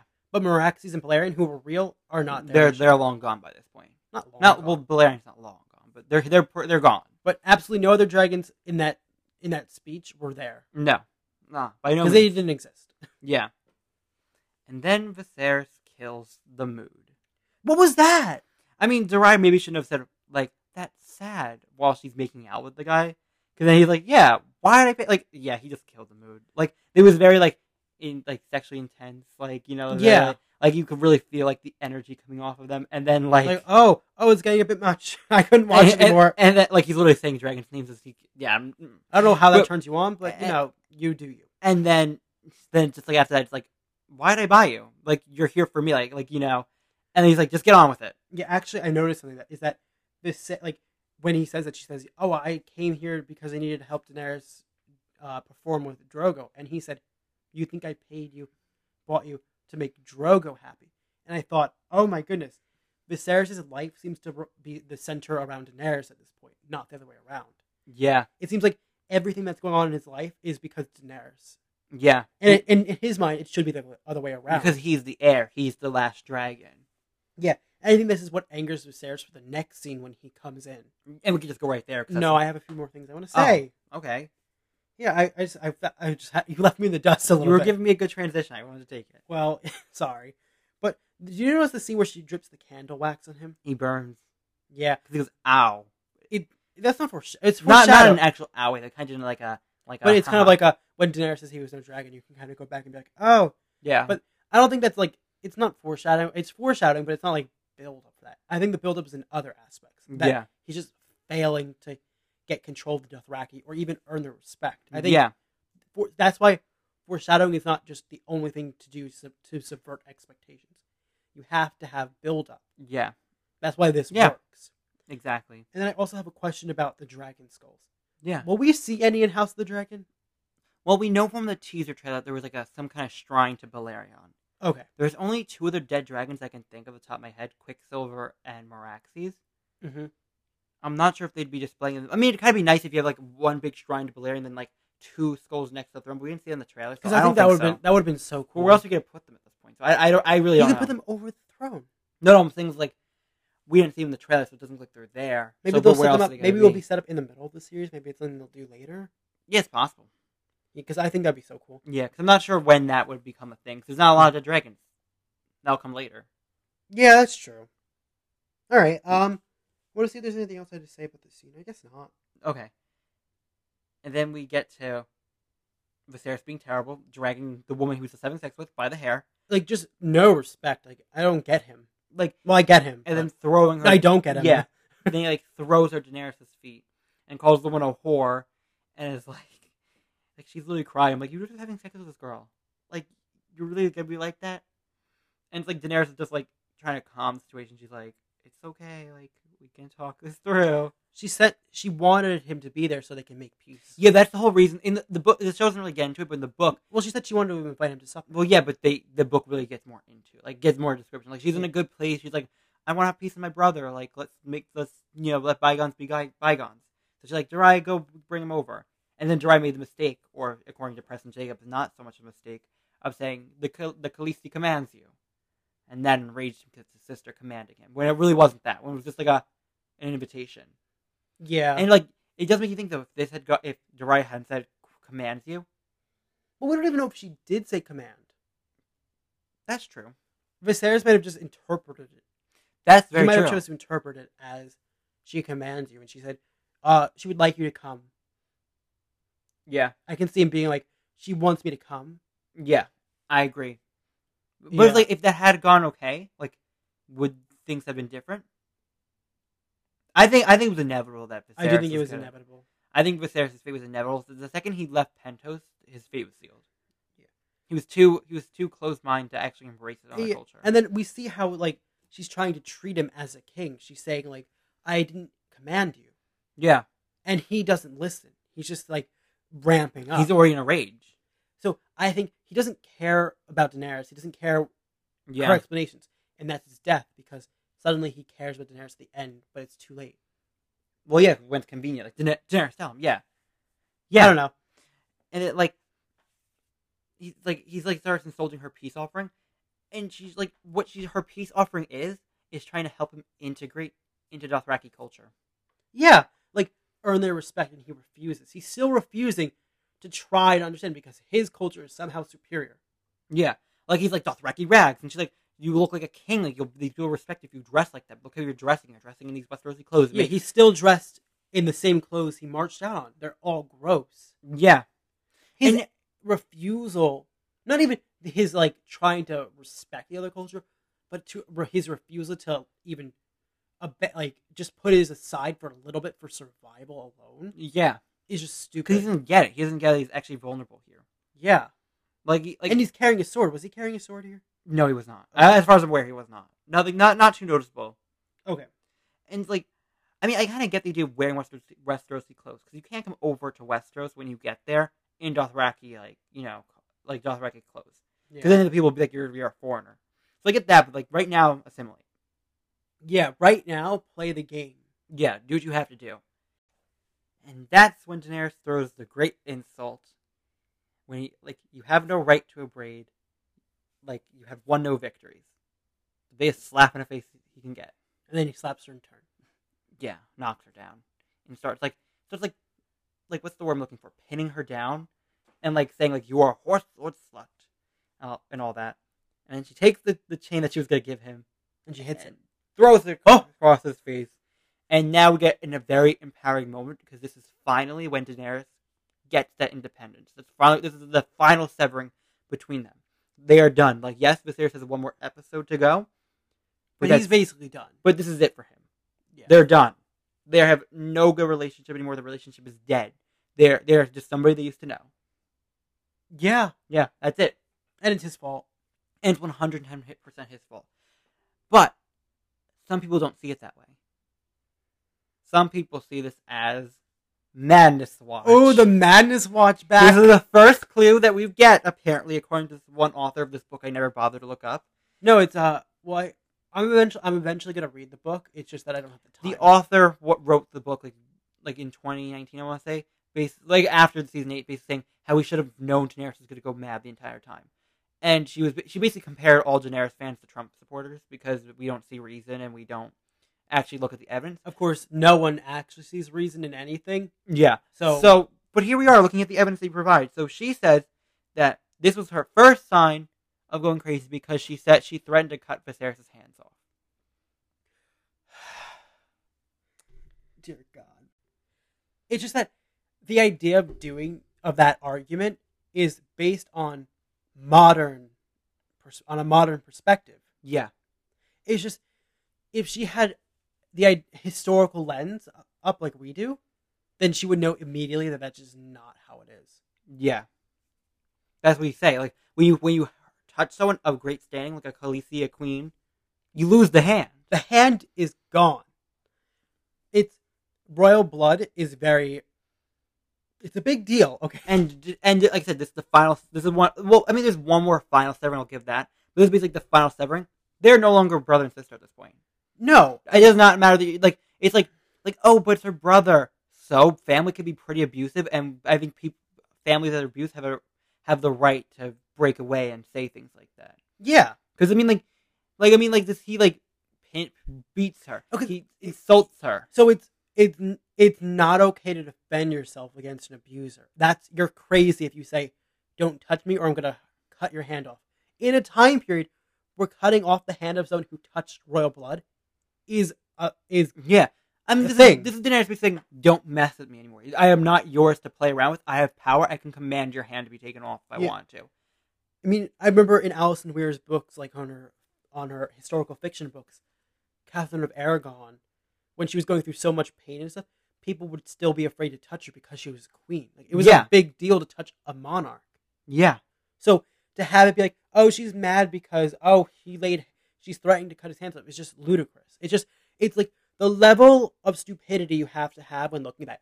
You're just trying to make a claim to make yourself a big deal, but guess what? You found no logic. You found something that you thought was, oh, what a true thing. And it's like what's wrong with you? Like, this is an abused victim breaking away, and we're gonna be like, oh, she's clearly insane. It's just dumb. It's just like, I have nothing else to say about this. Yeah, no, I have nothing else to say. I mean, seeing the bruise on her face later in the next scene, it was a pretty bad slap too he gave her. So to have like your notepad open and be like, aha, she's nuts now. Oh, is it a bruise in her face? Still nuts. Like, still nuts, yeah. I am starting to question who's the real nuts one. Yeah. I mean, like, I have nothing more to say to that. For Madness Watch, this does not meet the criteria. It does not match anything. Because, did we establish what the criteria were? There is no... The criteria is basically, is it crazy enough out of context? Like, in context, is it still something we consider crazy? Or is it just like, I guess... No, there's no, like, rules for it. It's basically, like, it's like looking at it and giving context for the historical context and being how it's non-insane to say cut someone's hands off. No. And other characters get Madness Watch too. They don't meet the criteria either. It's just if you actually look at it and you actually interpret it, do you feel it matches? And I do not feel it matches. I agree. And there'll probably be more like this. I mean, a lot of Daenerys stuff, quote unquote Madness Watch, will probably end up like this because context. Because even though it's like, oh, like let's say, oh, she burned someone. There's only one burn I can think that I think is off. We'll get more into that. But for me, it's like context of Westeros. They have dragons. They have to show they're going to use them. Yeah. Anyway, for the most part. Anyway, I guess the next scene. Yeah. Unless you have anything else to say. No, that's it. I produced one that I had hidden away. I kind of already said this already, but like the transition from in the last episode, like conforming to new culture, this transition was empowerment for her. Absolutely. Breaking away from, finally breaking away and getting that empowerment. To say, don't mess with me. I am the Khaleesi. I don't want to say empowerment. I want to say independence. Well, she seems all empowered. Well, her authority comes from Khal Drogo still. It's not her own. Well, in her mind, she's empowered. In a way that she didn't... So, in her mind, she's empowered because she doesn't see it any way she can get even more empowered. No. Little does she know, the end of the season, she's as powerful as any woman can be. Yeah, but that's still not all powerful. We've talked already about... in her mindset, it is. But we've already talked about how in the last episode she knows her limits. Well, I'm saying empowered for her. As a woman, you can't get better than a queen who has a lot of influence with her husband. All right. That's what I'm saying. And then I don't really have a lot for her final scene. Just that, I mean, this is the complete severing, I think. I have something else. Is that... Oh, yeah. When she says she clearly feels a little bit of guilt for hitting Viserys and questioning if she should have done that. That's an automatic sign that she's not insane. Because you don't question what you do when you're insane. You think I don't know if I would interpret it that way. No, that's 100% what it is. She said, I hit him. No. I shouldn't have done that. I thought she was... I thought it was almost like a final, like an abuse victim thing. Like, like, oh my god, what's to be the repercussion for this? That's how But I if she was interpret it. if she was nuts, she wouldn't be thinking. Oh about no, by no means, So yeah. it's still in that criteria. Well, she's still questioning. She still what questioned what she did. Yeah. Yeah. If she didn't question it, then I mean, not even then, because like it's just the context of the time. Yeah, and then we also see that Jorah just has no respect for Yeah. Viserys. He says he's nothing but the shadow of a snake. This is basically the end of their relationship, and this is what's more of this thing that she finally says he can't take us back to Westeros. No one wants him as king because no one respects him. Even exiles who sold slaves are like, no, he can't do anything. Yeah, I mean, there's that very last scene where it's finally over for them. Yeah, But that's it. She finally admitted, I can't trust him to take us home. He has, it's not gonna be him. I mean, she was never going to go back anyway because she was Khal Drogo's wife. Why Well, would she yeah, go but back? yeah, I guess she meant like he couldn't take Westeros. Like, I mean, I think she would go with her husband, and then he'd probably even land. Yeah, and then I have my final thing to say. Yeah. is that Jorah says that the people don't care who's king. Yeah, They just want like what was it, food, shelter, and stuff. yeah, summer to last forever. See, I feel like a lot of people use this quote from the books. I believe it's more in depth than the books. Yeah, They use this quote to be like, people in the Middle Ages didn't care who was king, and like they didn't care about the politics. yeah. I don't think that's actually accurate. You don't. No, because when you're really thinking about it, what happens in court and in politics in that time period affects them as much as it affects us. Gotcha. So why wouldn't they have political opinions? We're just assuming, oh, they didn't care because their lives were so bad. I mean, our lives aren't that great either. I would think that people still had to care what was going on because at the end of the day, as much as it was we their do. country. As much as we do. Yeah, we know they had nationalistic pride and love for their country, so I would think that they would have their own opinions of what was going on. Yeah, because like we're talking about, oh, the war is going on and the people are just being dragged into it and they don't care. They might have actually really cared. We know, like, I'm going to bring up an example in 1471 when the Lancastrian army was marching north. They wanted to go through Gloucester, and King Edward IV tried to cut them off, and he sent messages ahead, closing up the city of Gloucester. The people in there were rioting because they wanted to let them through, because they wanted Lancaster to win. But they didn't go through. They had to go north because like Edward's commanders were just unwilling to let the people decide. Dicks. So doesn't that kind of point to the fact that people did care, at least on some level? Yeah, if they weren't being, I think it's like if they're not doing well under the monarch, like the king of the time, they'll change their allegiance to the next person. Yeah, I feel like people are like, oh, they never care. I think it has a point though. It's like they just want this and that and that. They don't care rules, but I think they care when things aren't going well. Like if things are going good, stay as king, fine. But if things are going bad, we don't like you. We want someone else. But that's modern politics now. Well, I'm saying, yeah. Yeah, but it's not really that different. It's just that it's just a different time. Yeah. I mean, maybe there's things that are different, but not in that sense. Yeah. In that general term. I agree. Is this Sansa's first time in the throne room? I think it's a lot of people's first time in the throne room. That's true. Well, no, but I mean, Ned was in there before. We know historically. Yeah, there have been many scenes though in the throne room. There's been like 3 in total so far.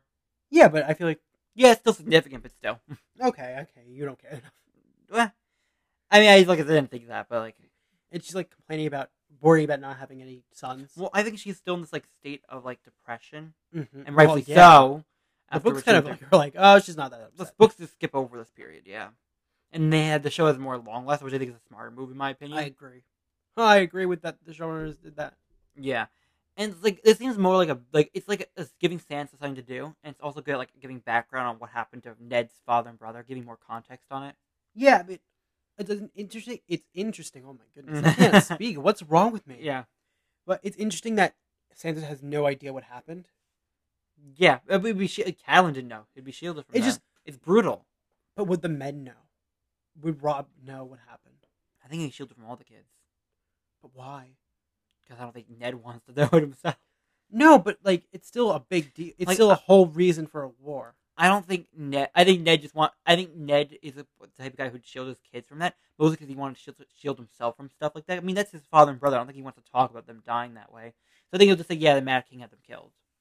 Okay, but it makes me wonder if they know anything about what happened in the war, or if they know as much as we, the reader, know, or less than us. Maybe just as much. Maybe like they know especially the younger they are, they know the rough beats, but they don't know like maybe Rob has more of like a a knowledge of the war, whereas like Sansa and Arya, Bran and Rickon, who are like girls and young boys, they weren't taught as much about it, so they just know the basics. Okay. But also in the scene when Septimore Jane's like, "You will find it in your heart to kill your father," and Sansa's like, "No, I won't. You're gonna be regretting those words." I wrote that too. Isn't it so funny? Yeah, like I'm pretty sure like she doesn't have the best relationship with her father, as was seen in the last episode when he gave her the doll, and she he doesn't understand her, she doesn't understand him, and it's sad because like they're never gonna get like that moment to connect, but she's gonna realize that she did love her father. See, yeah, that's nice, but then later they have it be like Sansa's like, "Oh, I knew my father so well." They do this with a lot of characters. I don't think anyone. Well, no. Sansa's the only one that's out right now because Arya has a good relationship with Ned because she's more tomboyish, so he can relate more with her. Yeah. So when Sansa's saying like when the white winds, what was it? When the white winds blow, and you know the quote I'm talking about. The white winds blow. Would she even know that quote happened? No. He would never. He probably barely spoke to her. No, because Sansa was already the quote unquote the like ladylike one who didn't need that like hard like knowledge. Like like she was a lady. She's gonna marry some guy and go off. Whereas Arya's a little more wild. Yeah. It just they didn't have the relationship where I think he would be making quotes to her. Yeah, that she'll remember for the rest of her life. And I think it would have been cool if the show really had a regret like this attitude. I think they didn't really get too much into that. Like regret, like this idea, like she did love her father, but like she was so caught up in herself and like her own depression and blamed her father, kind of rightfully so in a weird way because he did pass the sentence. No, but there was no other choice though. There was no other choice, but still, I think in her mind she's thinking he could have released her and pretended, like things like that. Yeah, but Cersei said, and then is this like? Well, yeah, but still. Like, she could have, like, she's probably, I mean, if I were me, I'd be feeling that way, too. But she's going to regret that she's be so petty. Like, I understand my father had no choice in the matter, but I never got to actually talk to him about it. Yeah. Which is sad. Yeah, well, they never address it, and they make it seem like they had a better relationship than they do. Yeah, when that's not appear to be the case. I think it's funny when Sansa's like, what if I only have girls? Everyone will hate me. And Septimore Mordane's like, no one can ever hate you. And I think, no, they'll hate you for not having a son. Yeah, they hate. That's a thing. Queens are hated all the time when they do not give the perfect amount of sons. Yeah, Catherine of Aragon is kind of it's crazy that she was popular because she only gave them a daughter. Exactly. How like most queens when they struggle to bear a son, they get the blame for not having. Yeah, it's like so stupid. I also thought when she was talking about like having only girls, she mentions Jane Poole, like who in the book is like her best friend. Who, like, I won't get into it now, but, like, has a very important role. Well, not very, but, like, an important role in Book 5 that they just cut out. Well, they gave to another character, which we'll talk about that. We'll talk about that, which is probably one of the worst changes they made. If you know, you know. It is the worst. Dorne. It's one of the worst changes. Wow. There's a lot of worst Season 5 really was just a bunch of, it was the worst change they made. No, this one was. It all was. This was a really bad choice they made. But, on the other hand, Arya is doing really good for herself at this point. Yeah, why is she like she is living life to the fullest, like doing like standing on her toes, like practicing for serious as this, serious as that. Ned makes a joke of it, like cats. Serious says, yeah, and as we said, he can relate to her. He can relate to her, and he probably sees Lyanna in her still very much. He still kind of sees her as a lady. He still has that breach. Yes. Yeah, because wait, you have more to say? No, I was gonna go on to that because she goes when he's talking about Bran, he can never wield a sword, but he can rule a holdfast. He can do this. He never mentioned he could be king, just saying. So you can't go to foreshadowing because the show never did the foreshadowing that I mentioned before. Yeah. And then Arya's like, oh my goodness, can I be a holdfast? And he's like, you can marry a lord. Yeah. And you can bear knights and princes and lords. Explain the princess part. Like, is he planning on marrying her to the Martells? Because that would be so cool. Or Tommen. Let me just. No, they wouldn't be prince. Would they be prince? No, they'd be. Oh, give birth to princess. Yeah. Because if she married Dorne, yeah, her child would be Prince or Princess of Dorne. I think this is making actually she might like. Oh my God, she would love Dorne. Ned marries her to House Martell. She marries like Trystane. She would do so well in Dorne. She would really love it because it's more progressive. Yeah, she could be able to wield a weapon. But the show doesn't bother to give us that information. But also, what's wrong with season 5? Dorne, the plot that we talked about earlier that we're not going to mention because we're going to surprise you. Oh, if you read the books, you already know. I mean, we'll probably spoil it eventually between now and then. To be honest, yeah. On like that whole like Bran can do this. let's not forget, Bran cannot walk. He is a damn. I did not. I hate Bran. He is a paralyzed kid, and he has far more options in this medieval sexist world than his sister, who, I mean, technically looking historically, has 2 options: marriage or holy service.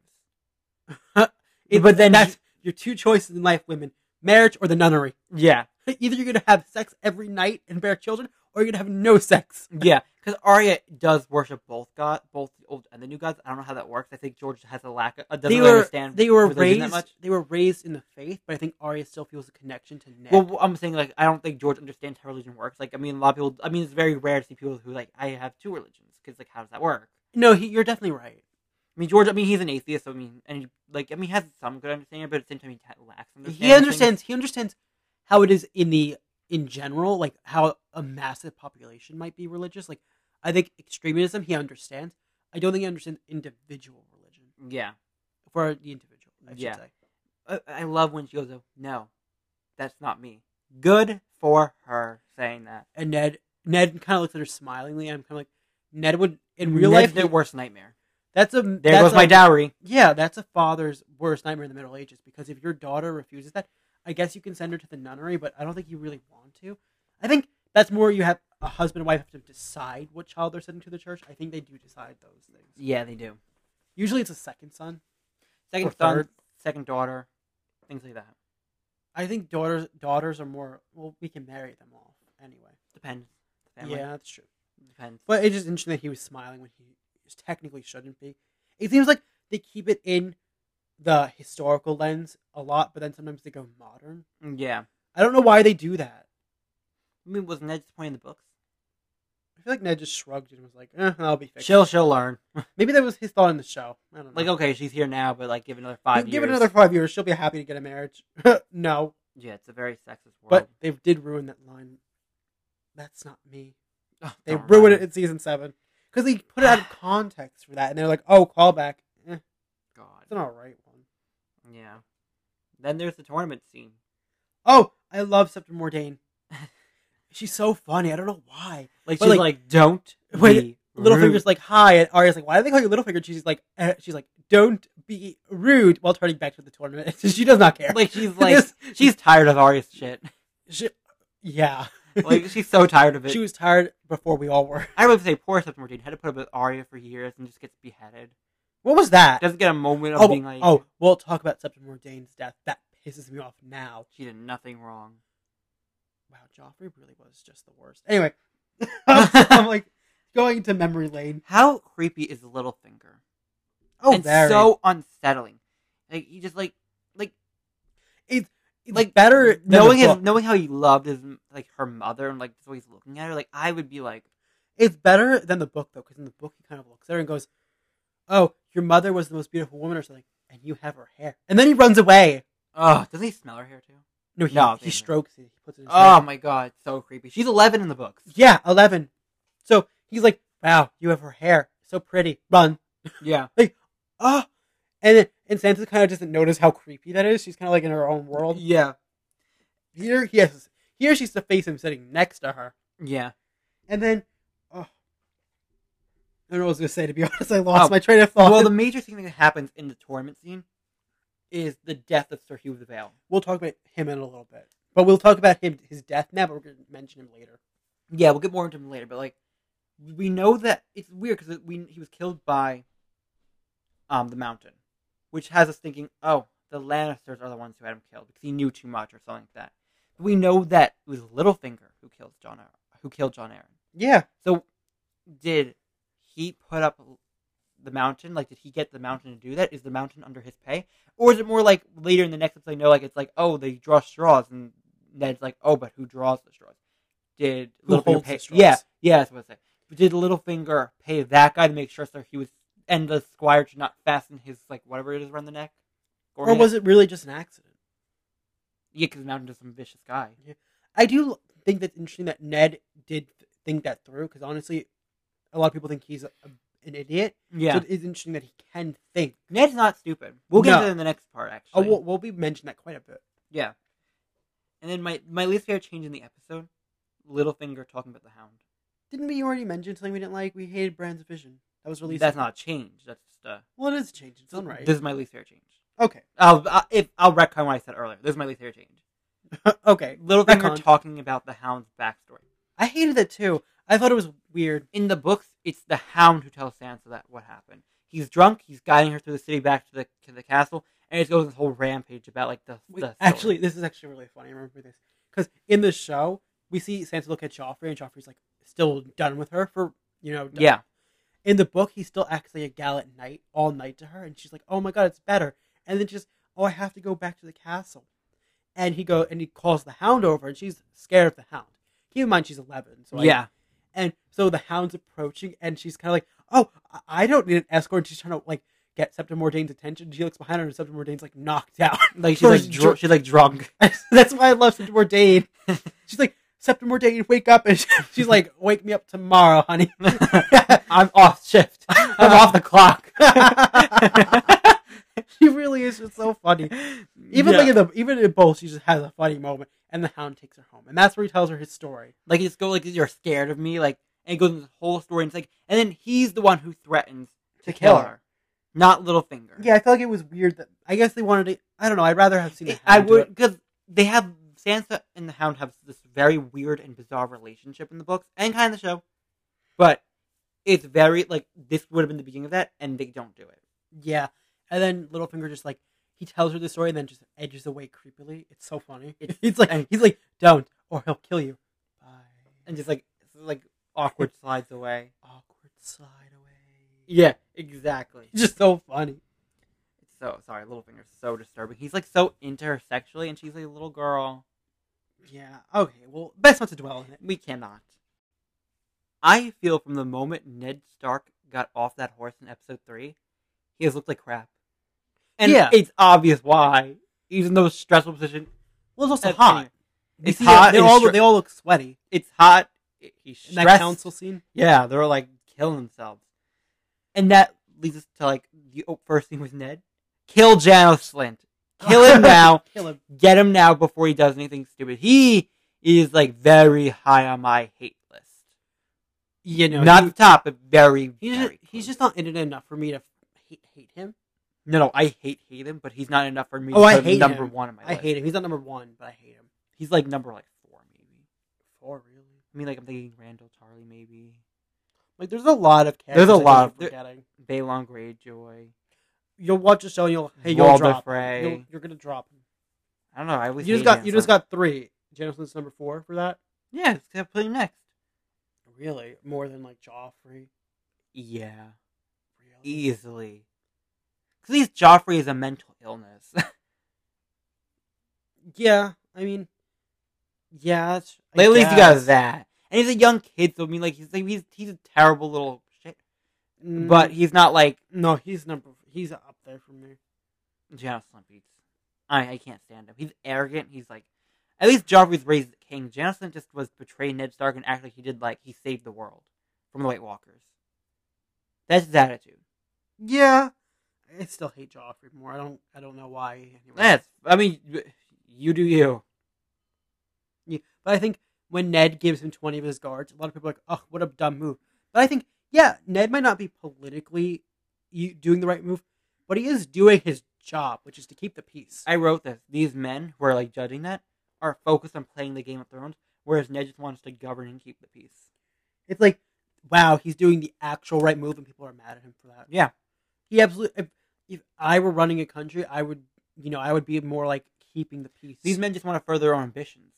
But I'm not talking about them. I'm talking about the audience. Because a lot of people in the audience are like, "Wow, what a dumb move! He just gave men over to the enemy." Like, I'm like, did you really see it that way? I don't see it that way. Well, I remember this video being like, he got killed because he gave his men over here, he gave his men over there. But actually, first of those men would have been back before. But most of the thing, he's talking about the most important job in the realm that everyone else seems to have forgotten. Yeah. So I can't be mad at him for that. He didn't play the game. That's why he lost. He was trying to just do his job. Yeah. That's why he lost. Yeah, but and he also seems to know that the tournaments are like the Brennan circuses. Yeah. Because Var's like, these make the people feel better and stuff. It's like, it doesn't actually solve anything. No, it's just a way to get them away from and their crappy lives. Ned's saying it's actually going to make things worse because it's going to put the crown further in debt. Yeah. And he's like, Yeah. let's just get this over with at this point because he can't stop it. Yeah. I do wonder if he talked to Robert, though. We have no evidence that he did. You have no idea. Could have. Probably did. Probably got refused. Well, obviously he got refused. Yeah, oh, yeah. We just talked about the tournament. We know it got refused. Yeah. Then Ned goes to talk to Pycelle to further his investigation, and he just insults him. he goes, I have been trusted. What was it? He's like, John Aaron came to me. He always came to me for advice. And Ned just goes, why? like, wow. And Pycelle's like, he gets so excuse me. That's when he drops the garlic, but he's like, excuse me, I have been Grand Maester for like years. I've served so many kings. And Ned's just like, no. What do you want? What did he want? Like, enough of this. Ned clearly does not trust Pycelle, nor like him. And the book is very clear. The show doesn't do as well as the book does, but he does not trust The show Pycelle. seems to do it well. He literally just mocked him to his face. He doesn't mock Yeah. anyone to their face unless they... He already mocked Pycelle, too, in the last episode. Yeah. You served a different king. Like, he does. Sorry, they were bound by oaths. Oh. This guy is not liked by Ned. No. And I don't like him either. No, Pycelle. I like Pycelle better in the books. By the end of season 6, when he dies, I don't think there's any character actually in the show that actually likes him anymore. That's so like, true. no one likes him. Ned just was early to the party. I do have to give Pycelle in the books, though. He's pretty okay. He's alright. He's pretty smart. He's like alright. He's still spying for Cersei, but he's not as like bad as like the show. Cersei is so mean to him in the books. Yeah, poor him. For no reason. Yeah. She's like, when she's trying to frame Marjorie for like adultery in the books in book 4, she's like dragging Pycelle around the air and be like, what was she trying to buy? Say it. And he's like, moon tea, which is like an abortion pill that she probably didn't actually want for herself. And it's just funny that he was like, she's like forcing him to do things for her. Cersei's so crazy. It's like you're laughing. You're like, wait, this is pretty messed up. What I'm laughing at right now, like, because she's so stupid. She could have just paid him to say it, but she had to drag him on the floor and like beat him. Like, what is wrong with you? Oh God. And yet somehow he's still loyal to House Lannister. Explain that to me. Yeah, whatever. But you could also see him covering the tracks to the murder. Like when the seed of strong is brought up. Oh, he's like that's what I noticed. He's like, it's so insignificant. It's like his first words. Meanwhile, he's like, basically, he's saying there's nothing important to those words. Meanwhile, he knows exactly what that means because in the books and in the show, I don't know if the show gets really too much into it, but in the books, he knows damn well what's happening between Jaime and Cersei. And then he's like, oh, it's a ponderous book. You want to read it? And Ned's like, no, I do want to read it. And he's like, great. He's like, great. Couldn't give him a pretend book, though. I would have just lied. It might have still worked out. It might have just been a coincidence. For all we know, it was literally just a convenience. He gave him the last book that he was like, the most boring book on the shelf. And tell him this. He'll stop right now. Oh, maybe that's what he did. It just worked out. Who knows what We'll never know. I mean, I think it's George Martin just putting a plot together. Or maybe he's bound by oath to actually do it when asked. Oh, please. He let John Aaron die. Oh, yeah. He wasn't bound by... If he lets John... That's the other thing. He's covering himself because he knew John Aaron was poisoned and he just let him die. Like, he could have saved John Aaron. You know, averted a whole war, but he was like, I gotta protect Lannister. Because he thought Cersei did it. Yeah, actually, I wrote, like, how his Ned interrogating Pycelle shows their character, where Ned's very blunt about what he wants. He doesn't take Pycelle's crap, where Pycelle keeps going, like, trying to divert him from the truth. Like, Ned's like, don't you think it could have been poison? Pycelle's like, no. Who would want to poison him? And he's like, I heard poison, and Ned's like, I heard poison was a woman's weapon. And Pycelle's like, yeah, women, cravens, and eunuchs. Oh, do you know Varys is a eunuch? Little obvious, that one. Obvious, and Ned's like, yeah, I do know. Clearly, everyone knows that. Clearly, my point was that Cersei poisoned him. I said woman. I said woman. Stop. I know who you serve. But it's funny, though, because he says this one line about he's so anti-Varys, and he says, like, I never know how to have a man like that got in the council. That's so funny. We know exactly how you were there. You were there. The Mad King hired him because he was paranoid. And just to go against what later seasons are, basically, Varys only made the Mad King more paranoid. Yeah. Like, purposely. Aerys brought him over because he heard how great of a spy master he was. He was like, ooh, I need a friend like that on my team. Yeah. And then Varys came over and started just whispering in his ear. If anyone knows, like, the Silmarillion... Like, he was also, like, Rhaegar's plotting against him. If anyone knows the Silmarillion and anyone knows, like, the story of Numenor, you can kind of compare Varys to Sauron in that story. And, like, where he kind of Varys, just whispering in his ear. Yeah. Although he didn't... Or Grima Wormtongue. Oh, yeah. He haven't watched the movies. See, you know what? Both probably are probably not accurate because both Sauron and Grima Wormtongue are both running the country at that Whereas point. Varys was not. Varys is not. But he served his purpose. But I do think that Varys is the reason why House Targaryen fell. Yeah. Like Sauron. Yeah. I don't know. Just an opinion. It's also interesting because Pycelle really could have averted this whole war. He tried. No, I mean in a different way. Like he could have, like had he saved Jon Arryn, as his job would have had him do. But instead, he was like, "Let me just let him go." He's like, "This guy knows a secret. I'll let him lie right there, and I'm not going to touch him." Exactly. Do you want some? Oh, I have to help him. Here's some poison. Yeah. Oh, you know, I wrote down my notes too. You know, how you pointed to like, the eunuchs and stuff. Yeah. What he also doesn't know, fails to mention, is that maesters are very good with poisons. Yes. And this is more of a book thing, but in the books, there's a new thing coming up in the later books about maesters are not to be trusted. And if you really think about it, that makes so much sense. They're involved in everything. They write your letters. They do your they take care of you when you're sick. They help you when you give birth. They educate your children. They educate your children. This is actually really funny. Is that in book 2, the prologue, the perspective is a maester, and he thinks, yes, maesters were learned in the ways of healing, but people don't choose not to know that the ways that those who know how to heal also know how to kill. Yeah. It's like, whoa. So he fails to mention that we can be the killing too. Almost as if he didn't poison him, but obviously he's like, fails to mention that maesters can do it too. He might have poisoned him too. Yeah, he might have given push it along. He might have given him like, okay, not cutting as fast as I want. Yeah. Absolutely. Do not trust maesters. No. They're untrustworthy. Yeah, whatever. And then we get to this Littlefinger scene. Oh, another person we can't trust. Yeah. And I wonder why Littlefinger just was pointing out he was of the Vale. The knight. Actually, I have no idea. Because we know Littlefinger. Did he have any role at all, or was he conveniently there? And Littlefinger's like, do you think Littlefinger did pay the person to hold the straws? I think so. Because make Ned think the Lannisters are actually doing something when they're not. Yeah. Point out this random guy who's gonna have killed. Wow, that's a good point. Like how convenient. That's a good point. Yeah. Yeah. Well, Hugh wasn't. I think the only problem is though that Jory gets to speak to him, too, and then like he apparently says like I'll talk to Ned Stark. So I mean like he didn't have anything to talk about. So what? Wait, are you talking about the book? The show. In the show, what did Yeah, when they're going down the street, like he's like after he was like I am a knight, so I'm gonna do my thing. The next thing Jory's like he would be happy to talk to you. So it seems like they continued on after that, just cut away. Oh. Well, I think he would just refuse to say anything to. Oh, he was making it nice, yeah. Oh no! I meant like that. He said that he refused to talk to Jory, and said I'll talk to Ned, but he didn't say anything. Oh, like, he has no idea what they're talking. God, yeah, it makes sense. But in that scene with Littlefinger, like how he points out the spies and how to recognize them. Yeah. He also reveals that he is very dangerous because he has spies too. He's like, nope, that one's mine. That one's mine. He's like, this one's Cersei's, that one's Varys, and that one. And Ned's like, oh, whose is it? He's like, oh, it's mine. It's mine. What? Why is she watching us? I don't know. She should be doing a better job. I'm here. Go away. Yeah. And he also, I wonder why he points like, I mean, I guess he obviously wants Ned to discover the truth. Yes. So he points out Gendry next too. Like, go see his little like the bastard. Yeah. Wait, I'm trying to see what I said. Yeah. I'm like, I don't know why just like brain just lost control there. Oh, I made this interesting point.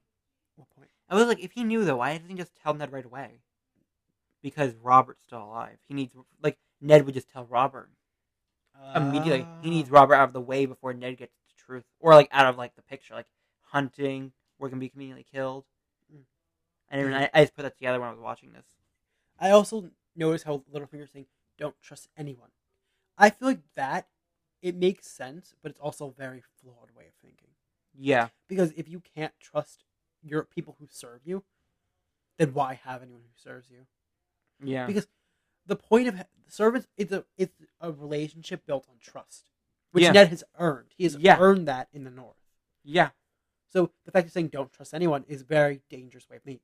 Don't trust people who you don't know. That's fine. But if you're like, oh, you have someone you know that you can trust, well, that's stupid. Yeah. Well, no, because if you have someone who serves in your household, that's fine. Like, they should be trustworthy. Otherwise, you shouldn't have them serving you. Yeah, I agree. Just trusting me is the wisest thing you've done since you climbed off your horse. That's what he said. That's true. If only Ned had listened. that's the thing though. Like, I don't think Ned did trust him. I think he trusted. Trust him too much. Trust him enough to organize an army. Well, I think the problem was that there was no one else he could talk to about that. That's true. Because we'll get there. We'll talk about why I think Ned did. We'll talk about that later. Yeah. I'm not going to talk about it now. Okay. And then before we move on, I want to talk a little bit about Hugh of the Vale. Okay. Is that the actor that's playing Hugh of the Vale, we will see again in House of the Dragon. Yes, we will.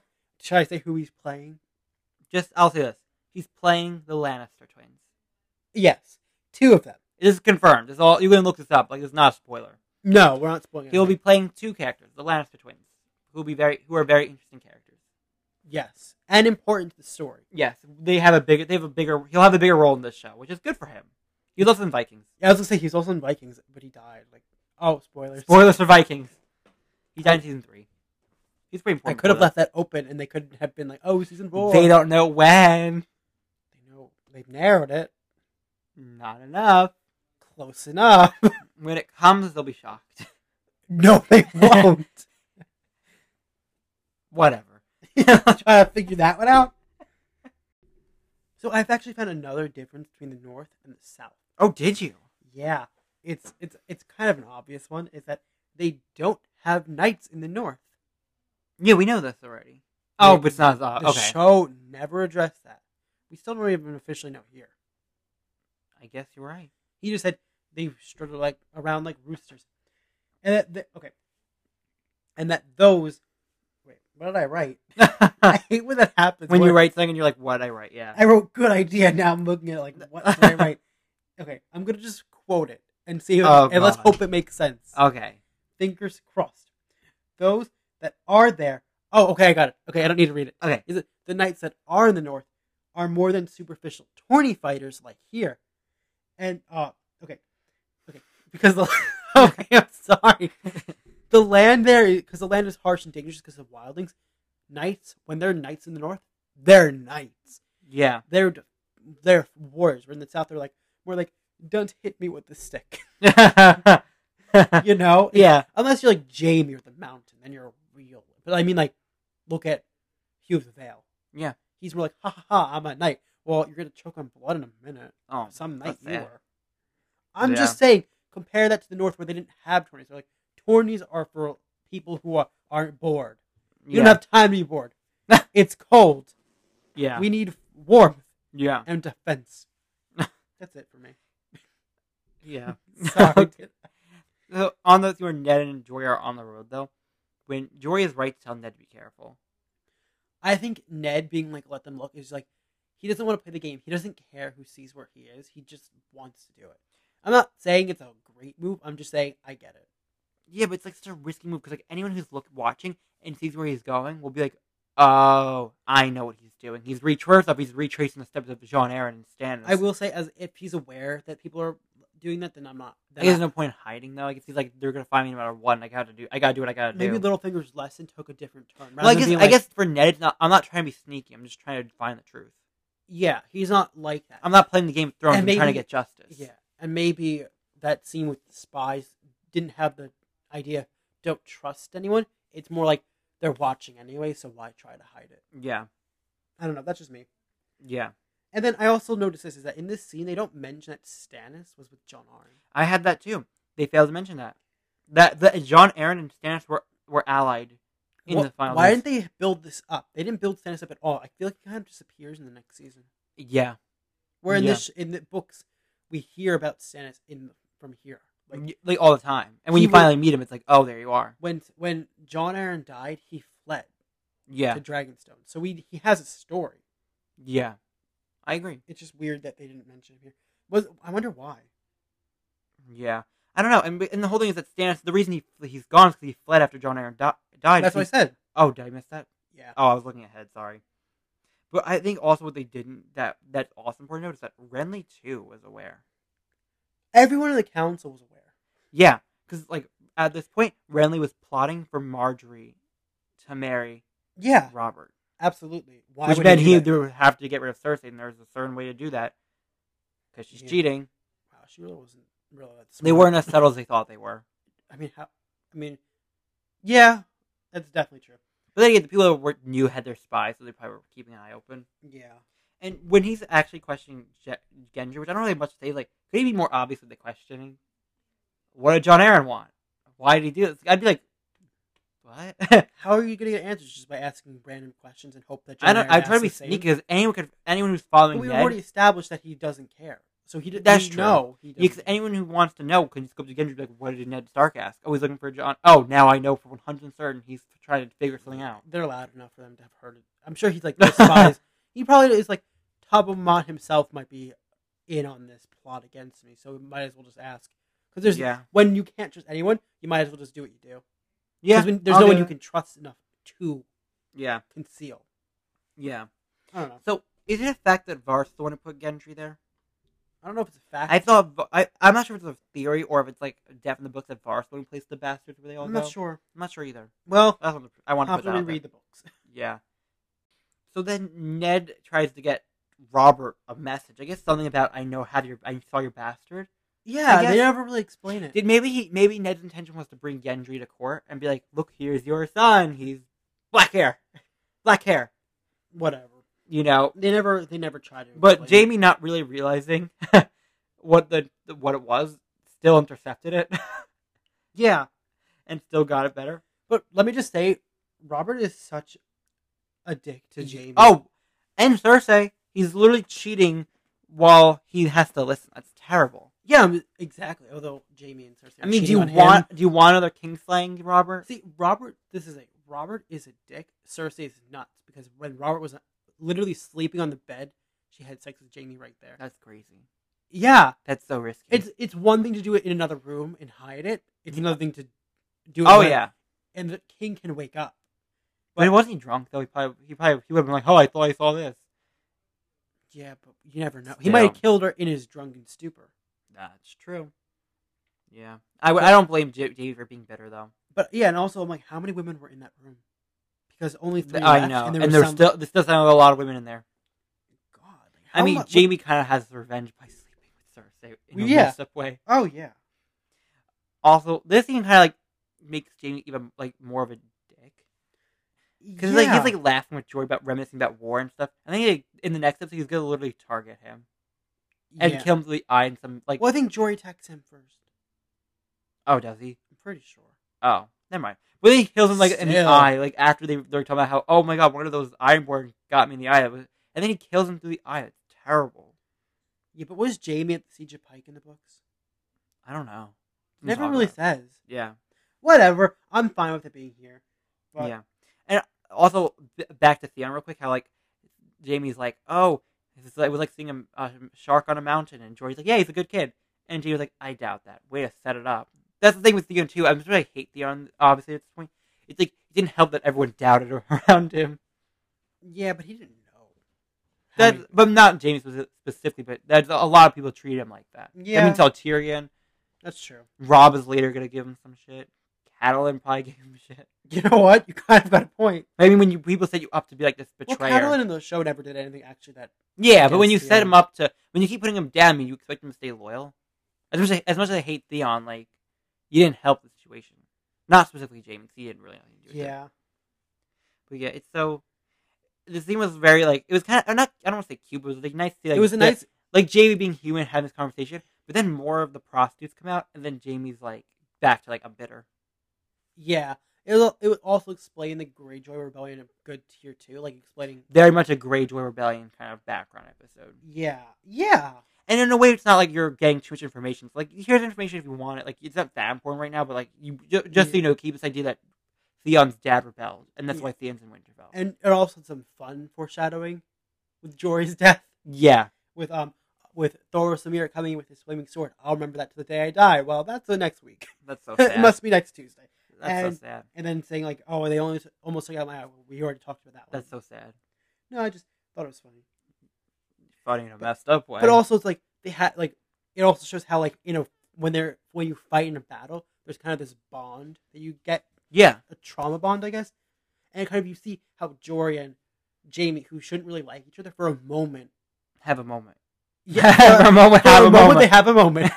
Sorry, I don't know why they connected. And it's from the battle that they went through. Yeah, I don't know. And then, well, of course, it gets severed. But there's still that idea. Yeah. That last scene with Ned. Oh, yeah. When Cersei comes in, I have to say, the dagger's right there, right? Yeah. Cersei doesn't even give a second look to that knife. Wouldn't that give away that she had nothing to do with it? She doesn't even look down at it. But I mean, like, I would notice that if I gave someone a dagger like that, I'd probably remember that. I find both, like, it's both cool and also doesn't work out. Is that I think it's cool that it kind of hints at Cersei has no tie to this knife, to this dagger. Mm-hmm. And see, it would be cool had they mentioned who actually had it later. Yeah. Like, had they told it was Joffrey who did it, or if it was Littlefinger who did it, then this would make more sense. But the fact is that, like, the dagger kind of fades away for a while. They technically say it was Littlefinger. You can, but they never say, you sent the assassin to kill Bran. They never mention it. So we'll never know officially. We can assume, but I'm not here to assume. Well, I guess I am. I guess I am. But it would have been cooler had they been like this and be like, oh, so Cersei didn't have anything with the assassin to kill Bran. And then, oh, it was Littlefinger the whole time. Or, oh, it was Joffrey. But they didn't do that, so this scene kind of feels... It's like a fun moment of like, oh, so it wasn't Cersei. But they never explain who it was. Yeah. That's just my problem with it. Yeah. And she's here to give the olive branch to Ned, in a way, right? No. You don't think that's what it was? No, I read between the lines. Well, here's my interpretation of it, though. I mean, I think you have an interpretation anyways. I think Pycelle told Cersei what Ned was doing, so she came as a way to not really give an olive branch, but a way to be like, stall him, make him forget about it, make friends so they can be not like so he stops looking into whatever it is because she knows she has stuff to lose. So like almost at this point she knows that he's looking for something and she doesn't want him to find it. See, I got something else. Yeah, is that Cersei was trying to get a read on Ned. That makes sense because she walks in and then she starts talking about how we should put the past behind us, like, and then she's trying to get you to, and also trying to tell. So she's okay. Sorry, my brain just like going all over the place. Is that she's both trying to get a read on Ned and threaten him.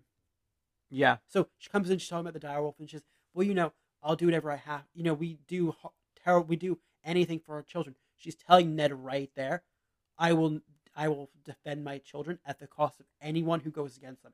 Don't go harm them. Like, she's threatening him. Yeah. Like, I'll do whatever it takes. And then I wrote down a lot of things. So, and then she calls Sansa weak by being like, well, she has none of the North in her. She's a Southern girl. Yeah. Like, she's susceptible to my influence more than yours. She's not your daughter. Yeah. Which we can see that Sansa does have that issue. And then I like this though because Ned goes, what do you want? And then she comes out and says, I could ask the same thing about you. Like, she throws away the veil. She's throwing veil threats at him, and then we see his bluntness come out. And but then we see she still has that. Yeah. I'm trying to read my notes. and then when Ned's saying, I came here to serve Robert, she's telling him, well, you can't help him. She's basically saying that he's lost. Like, forget him. He's a lost cause. Rightfully so. Like, if she's basically calling out his bluff. Or thinks she is. She's like, trying to figure out if Ned really is here. And she's like, I sense a lie there. And Ned says, no, that's why I'm here. If that's my duty, it is. And then she goes, oh, so you're just a soldier. You'll just do whatever you're told. Yeah. So she figures out that he's just a guy that does what he has to do. And then Ned comes up with like, I was also trained to kill my enemies. And she replies, so was I. Yeah. They both made it clear that we're both enemies to each other and we both will go to the end to death. Yeah. I'm playing the Game of Thrones. And we all know who's going to win by the end of this season. So I didn't get olive branch. I got more threatening and trying to understand Ned. I see that. I also think Pycelle telling her stuff to serve I think that's why she came here. Ned, yeah, that makes sense. Yeah, very much like a setting up like their antagonistic relationship that will come to end with Ned's head. Yeah. So yeah, the battleground has been drawn rather than there being any chance piece. Yeah, and I honestly think Cersei came off as more like, don't mess with me than Ned did. Yeah. Like, Ned was like, I've been trading my enemies, and she's like, as was I. And just walks out. But see, sexism will lose him the battle because he's underestimating her. Yeah. Don't ever underestimate Cersei. She will do whatever it takes to win. Now it's the final scene. The final scene. This is a much better final scene than the last episode gave us. Yeah, that one was kind of a little confusing. Yeah. This one was not. This one was not. It was very clear. And though I will say, it's a very big coincidence that they ran into each other here, Catelyn and Tyrion. Oh yeah, but I mean, it's like in the road. They're both going the same direction, like on the same road. I guess they like, would have inevitably have run into each inevitably other. they would have caught up with each other. It was Yeah, just a matter of that's where. definitely true. It was a very public place. Maybe if it wasn't so public, things would have gone down the way they did. Public. If I were Catelyn though, and Tyrion was like, Lady Stark, I would have been like, yeah, I'm going south to meet my husband. I missed him. And then when I got, because I would have been like, Ned, just play along. Or I'm coming back north after I visited my husband. Why you have to go back south? Makes more sense. Because it's big, why were you there so quickly? And then when you met up with King's Landing, like, oh yeah, Catelyn was here. Everyone's like, what? Catelyn wasn't here. Oh, you know what? You're right. It wasn't smart. But then again, I don't have the gift of hindsight. She didn't have the gift of hindsight. Oh my goodness, maybe she kidnapped Tyrion more because he knows too much now. He knows I was We've out never there. thought about that. It wasn't that. We don't know. We literally never really hear Catelyn. Well, I'll give me a second, because I actually was gonna say that I think her actions here are dumb, and there's no real defense, but there is an explanation. Yeah. And I feel like a lot of people are just like, oh, Catelyn's the worst because she did this, where no one looks at like what happened. Yeah. They don't take time to actually understand why she does what she did. Yeah, because so in the books, Catelyn is vividly seeing Bran's throat being cut. Vividly in her mind, she's picturing in her head as Tyrion's walking around. And she really believes he's the one who did it. And she is trying to stay hidden, so she's not intending to do anything. Yeah. And then Tyrion sees her and starts acting as though, in her mind at least, as if he's done nothing wrong. And of course, we know he didn't, but she doesn't know that. She's very much in the belief that he did try to kill Bran. Yep. Because why wouldn't she trust Littlefinger, who was like a brother to her for years? Exactly. So, and then he'd act like this. What parent wouldn't do something in that moment when they have when the person that they believe tried to kill their child is talking to them as if they did nothing wrong? Yeah. Like what? I'm not saying that it's a good it's a defense, but it is an explanation, and it is something that I feel like a lot of people should at least on some level understand, especially if you're a parent. Yeah. I don't know. And it's like also too, it's like no one pays for this more so. I mean, besides the peasants, obviously, but like no one pays for this more than Catelyn herself. She will lose most everything dear to her heart in the next few seasons / books, to the point where like she'll regret this decision to the moment like Black Walder cuts her throat. But I will say this: at least she didn't kill Tyrion, because honestly, I'm thinking about it. I think if that happened to me, I think I would have killed him. Yeah, no questions asked. And in the next episode, we will talk about a character who would have also. I mean, I would do anything for my family. Like, yeah. I mean, I don't know if I would do murder itself, but in the medieval world, I would be like, medieval world is a different animal. Yeah. In this world, I'd probably just yell at someone. You know, I just yell at someone, just call it a day. Like, but like, if I were in the medieval world and I had power, I'd be like, yeah, take him. Yeah, I mean, of course, this action was a bad political move, but as we were talking about with Ned, a connection we see between him and Catelyn is that they don't exactly use politics to their advantage because they're not thinking politically. Yeah. They don't care about the political intrigue. They care about what they think is right. Yeah. Catelyn thinks he needs to answer for his charges, so she's going to take him. Yeah. She thinks that he's guilty for trying to murder her son. I wonder why she didn't take him to Robert. Because it's a Lannister hold? I guess that's why. Like, why bring him to the area where Cersei's queen? That's true. Yeah. I think it would have been, if you brought him to Robert, though, that would have probably saved lives and stuff, because it would have Robert probably would have been like, no. Or Robert would be willing to hear it out, and if Tywin did anything, Robert would have been in court to do something. I mean, obviously, like, this is all with the gift of hindsight, something Catelyn does not have at this point. No. I mean, it really was a bad move. I'm not saying it wasn't. Yeah. I'm just saying that, like, I feel like a lot of people are saying, oh, how she's a horrible person for doing this. Where it's more like that's really the case. It was this lack of thinking. It was thinking of her. It was thinking. It was thinking too much of our family. Yeah, and not thinking with the idea of how will others react. Exactly. She's thinking I'm getting justice. Where this world is not a world where justice is easy. And it's a world where like Tyrion has a very powerful family that will not be like, oh yeah, justice, sure, we'll let it go. Yeah. They were like, you took our family member, even though we didn't really care much for him himself. He's still a Lannister. Yeah. But on thing that Catelyn like did pretty stupidly, she kind of handled it pretty cool. That was a good scene. Like she called on each of the men, was like, I recognize that sigil on your shirt. Like, honor my father, you all follow my father. Since you all follow my father, and I am his daughter, take this man. Some people wait, justice. Like, it's pretty badass. But when you actually take everything into account, it's like, but it's so stupid. Yeah, I think in the book a few people were like, no, thank you. Exactly. I think a few people kind of knew. Yeah. I'm not saying that it was the best move, but I will say that Catelyn after this moment does a lot of good moves that get overlooked. Exactly. But as of right now, the war has now begun because of her actions. Like, clearly she did not think this through. Alright, that's all we have for you this time. Please join us next time in 2 weeks when we discuss Season 1, Episode 5, Game of Thrones, titled The Wolf and the Lion. Please rate and review our episode on wherever you get your podcast, as it really does help against the algorithm. And follow us on Instagram. We are back_into_thrones. Love the underscore. Yes. I had no choice. It wouldn't let me do anything else. I don't know how. I'm bad with technology. Oh, me too. Yeah. Are you looking for anything for the next episode? Yeah, some of my favorite scenes are in this episode. I think it is my favorite episode of the season. But like, why is it a spoiler? Oh, you know what? It's the whole point of the show. Okay. But I mean, maybe when I rewatch it, things will change. Yeah. We'll see. You never know on the show. You never know. Wait till we get to season 8. Yeah. Join us for next time. Bye.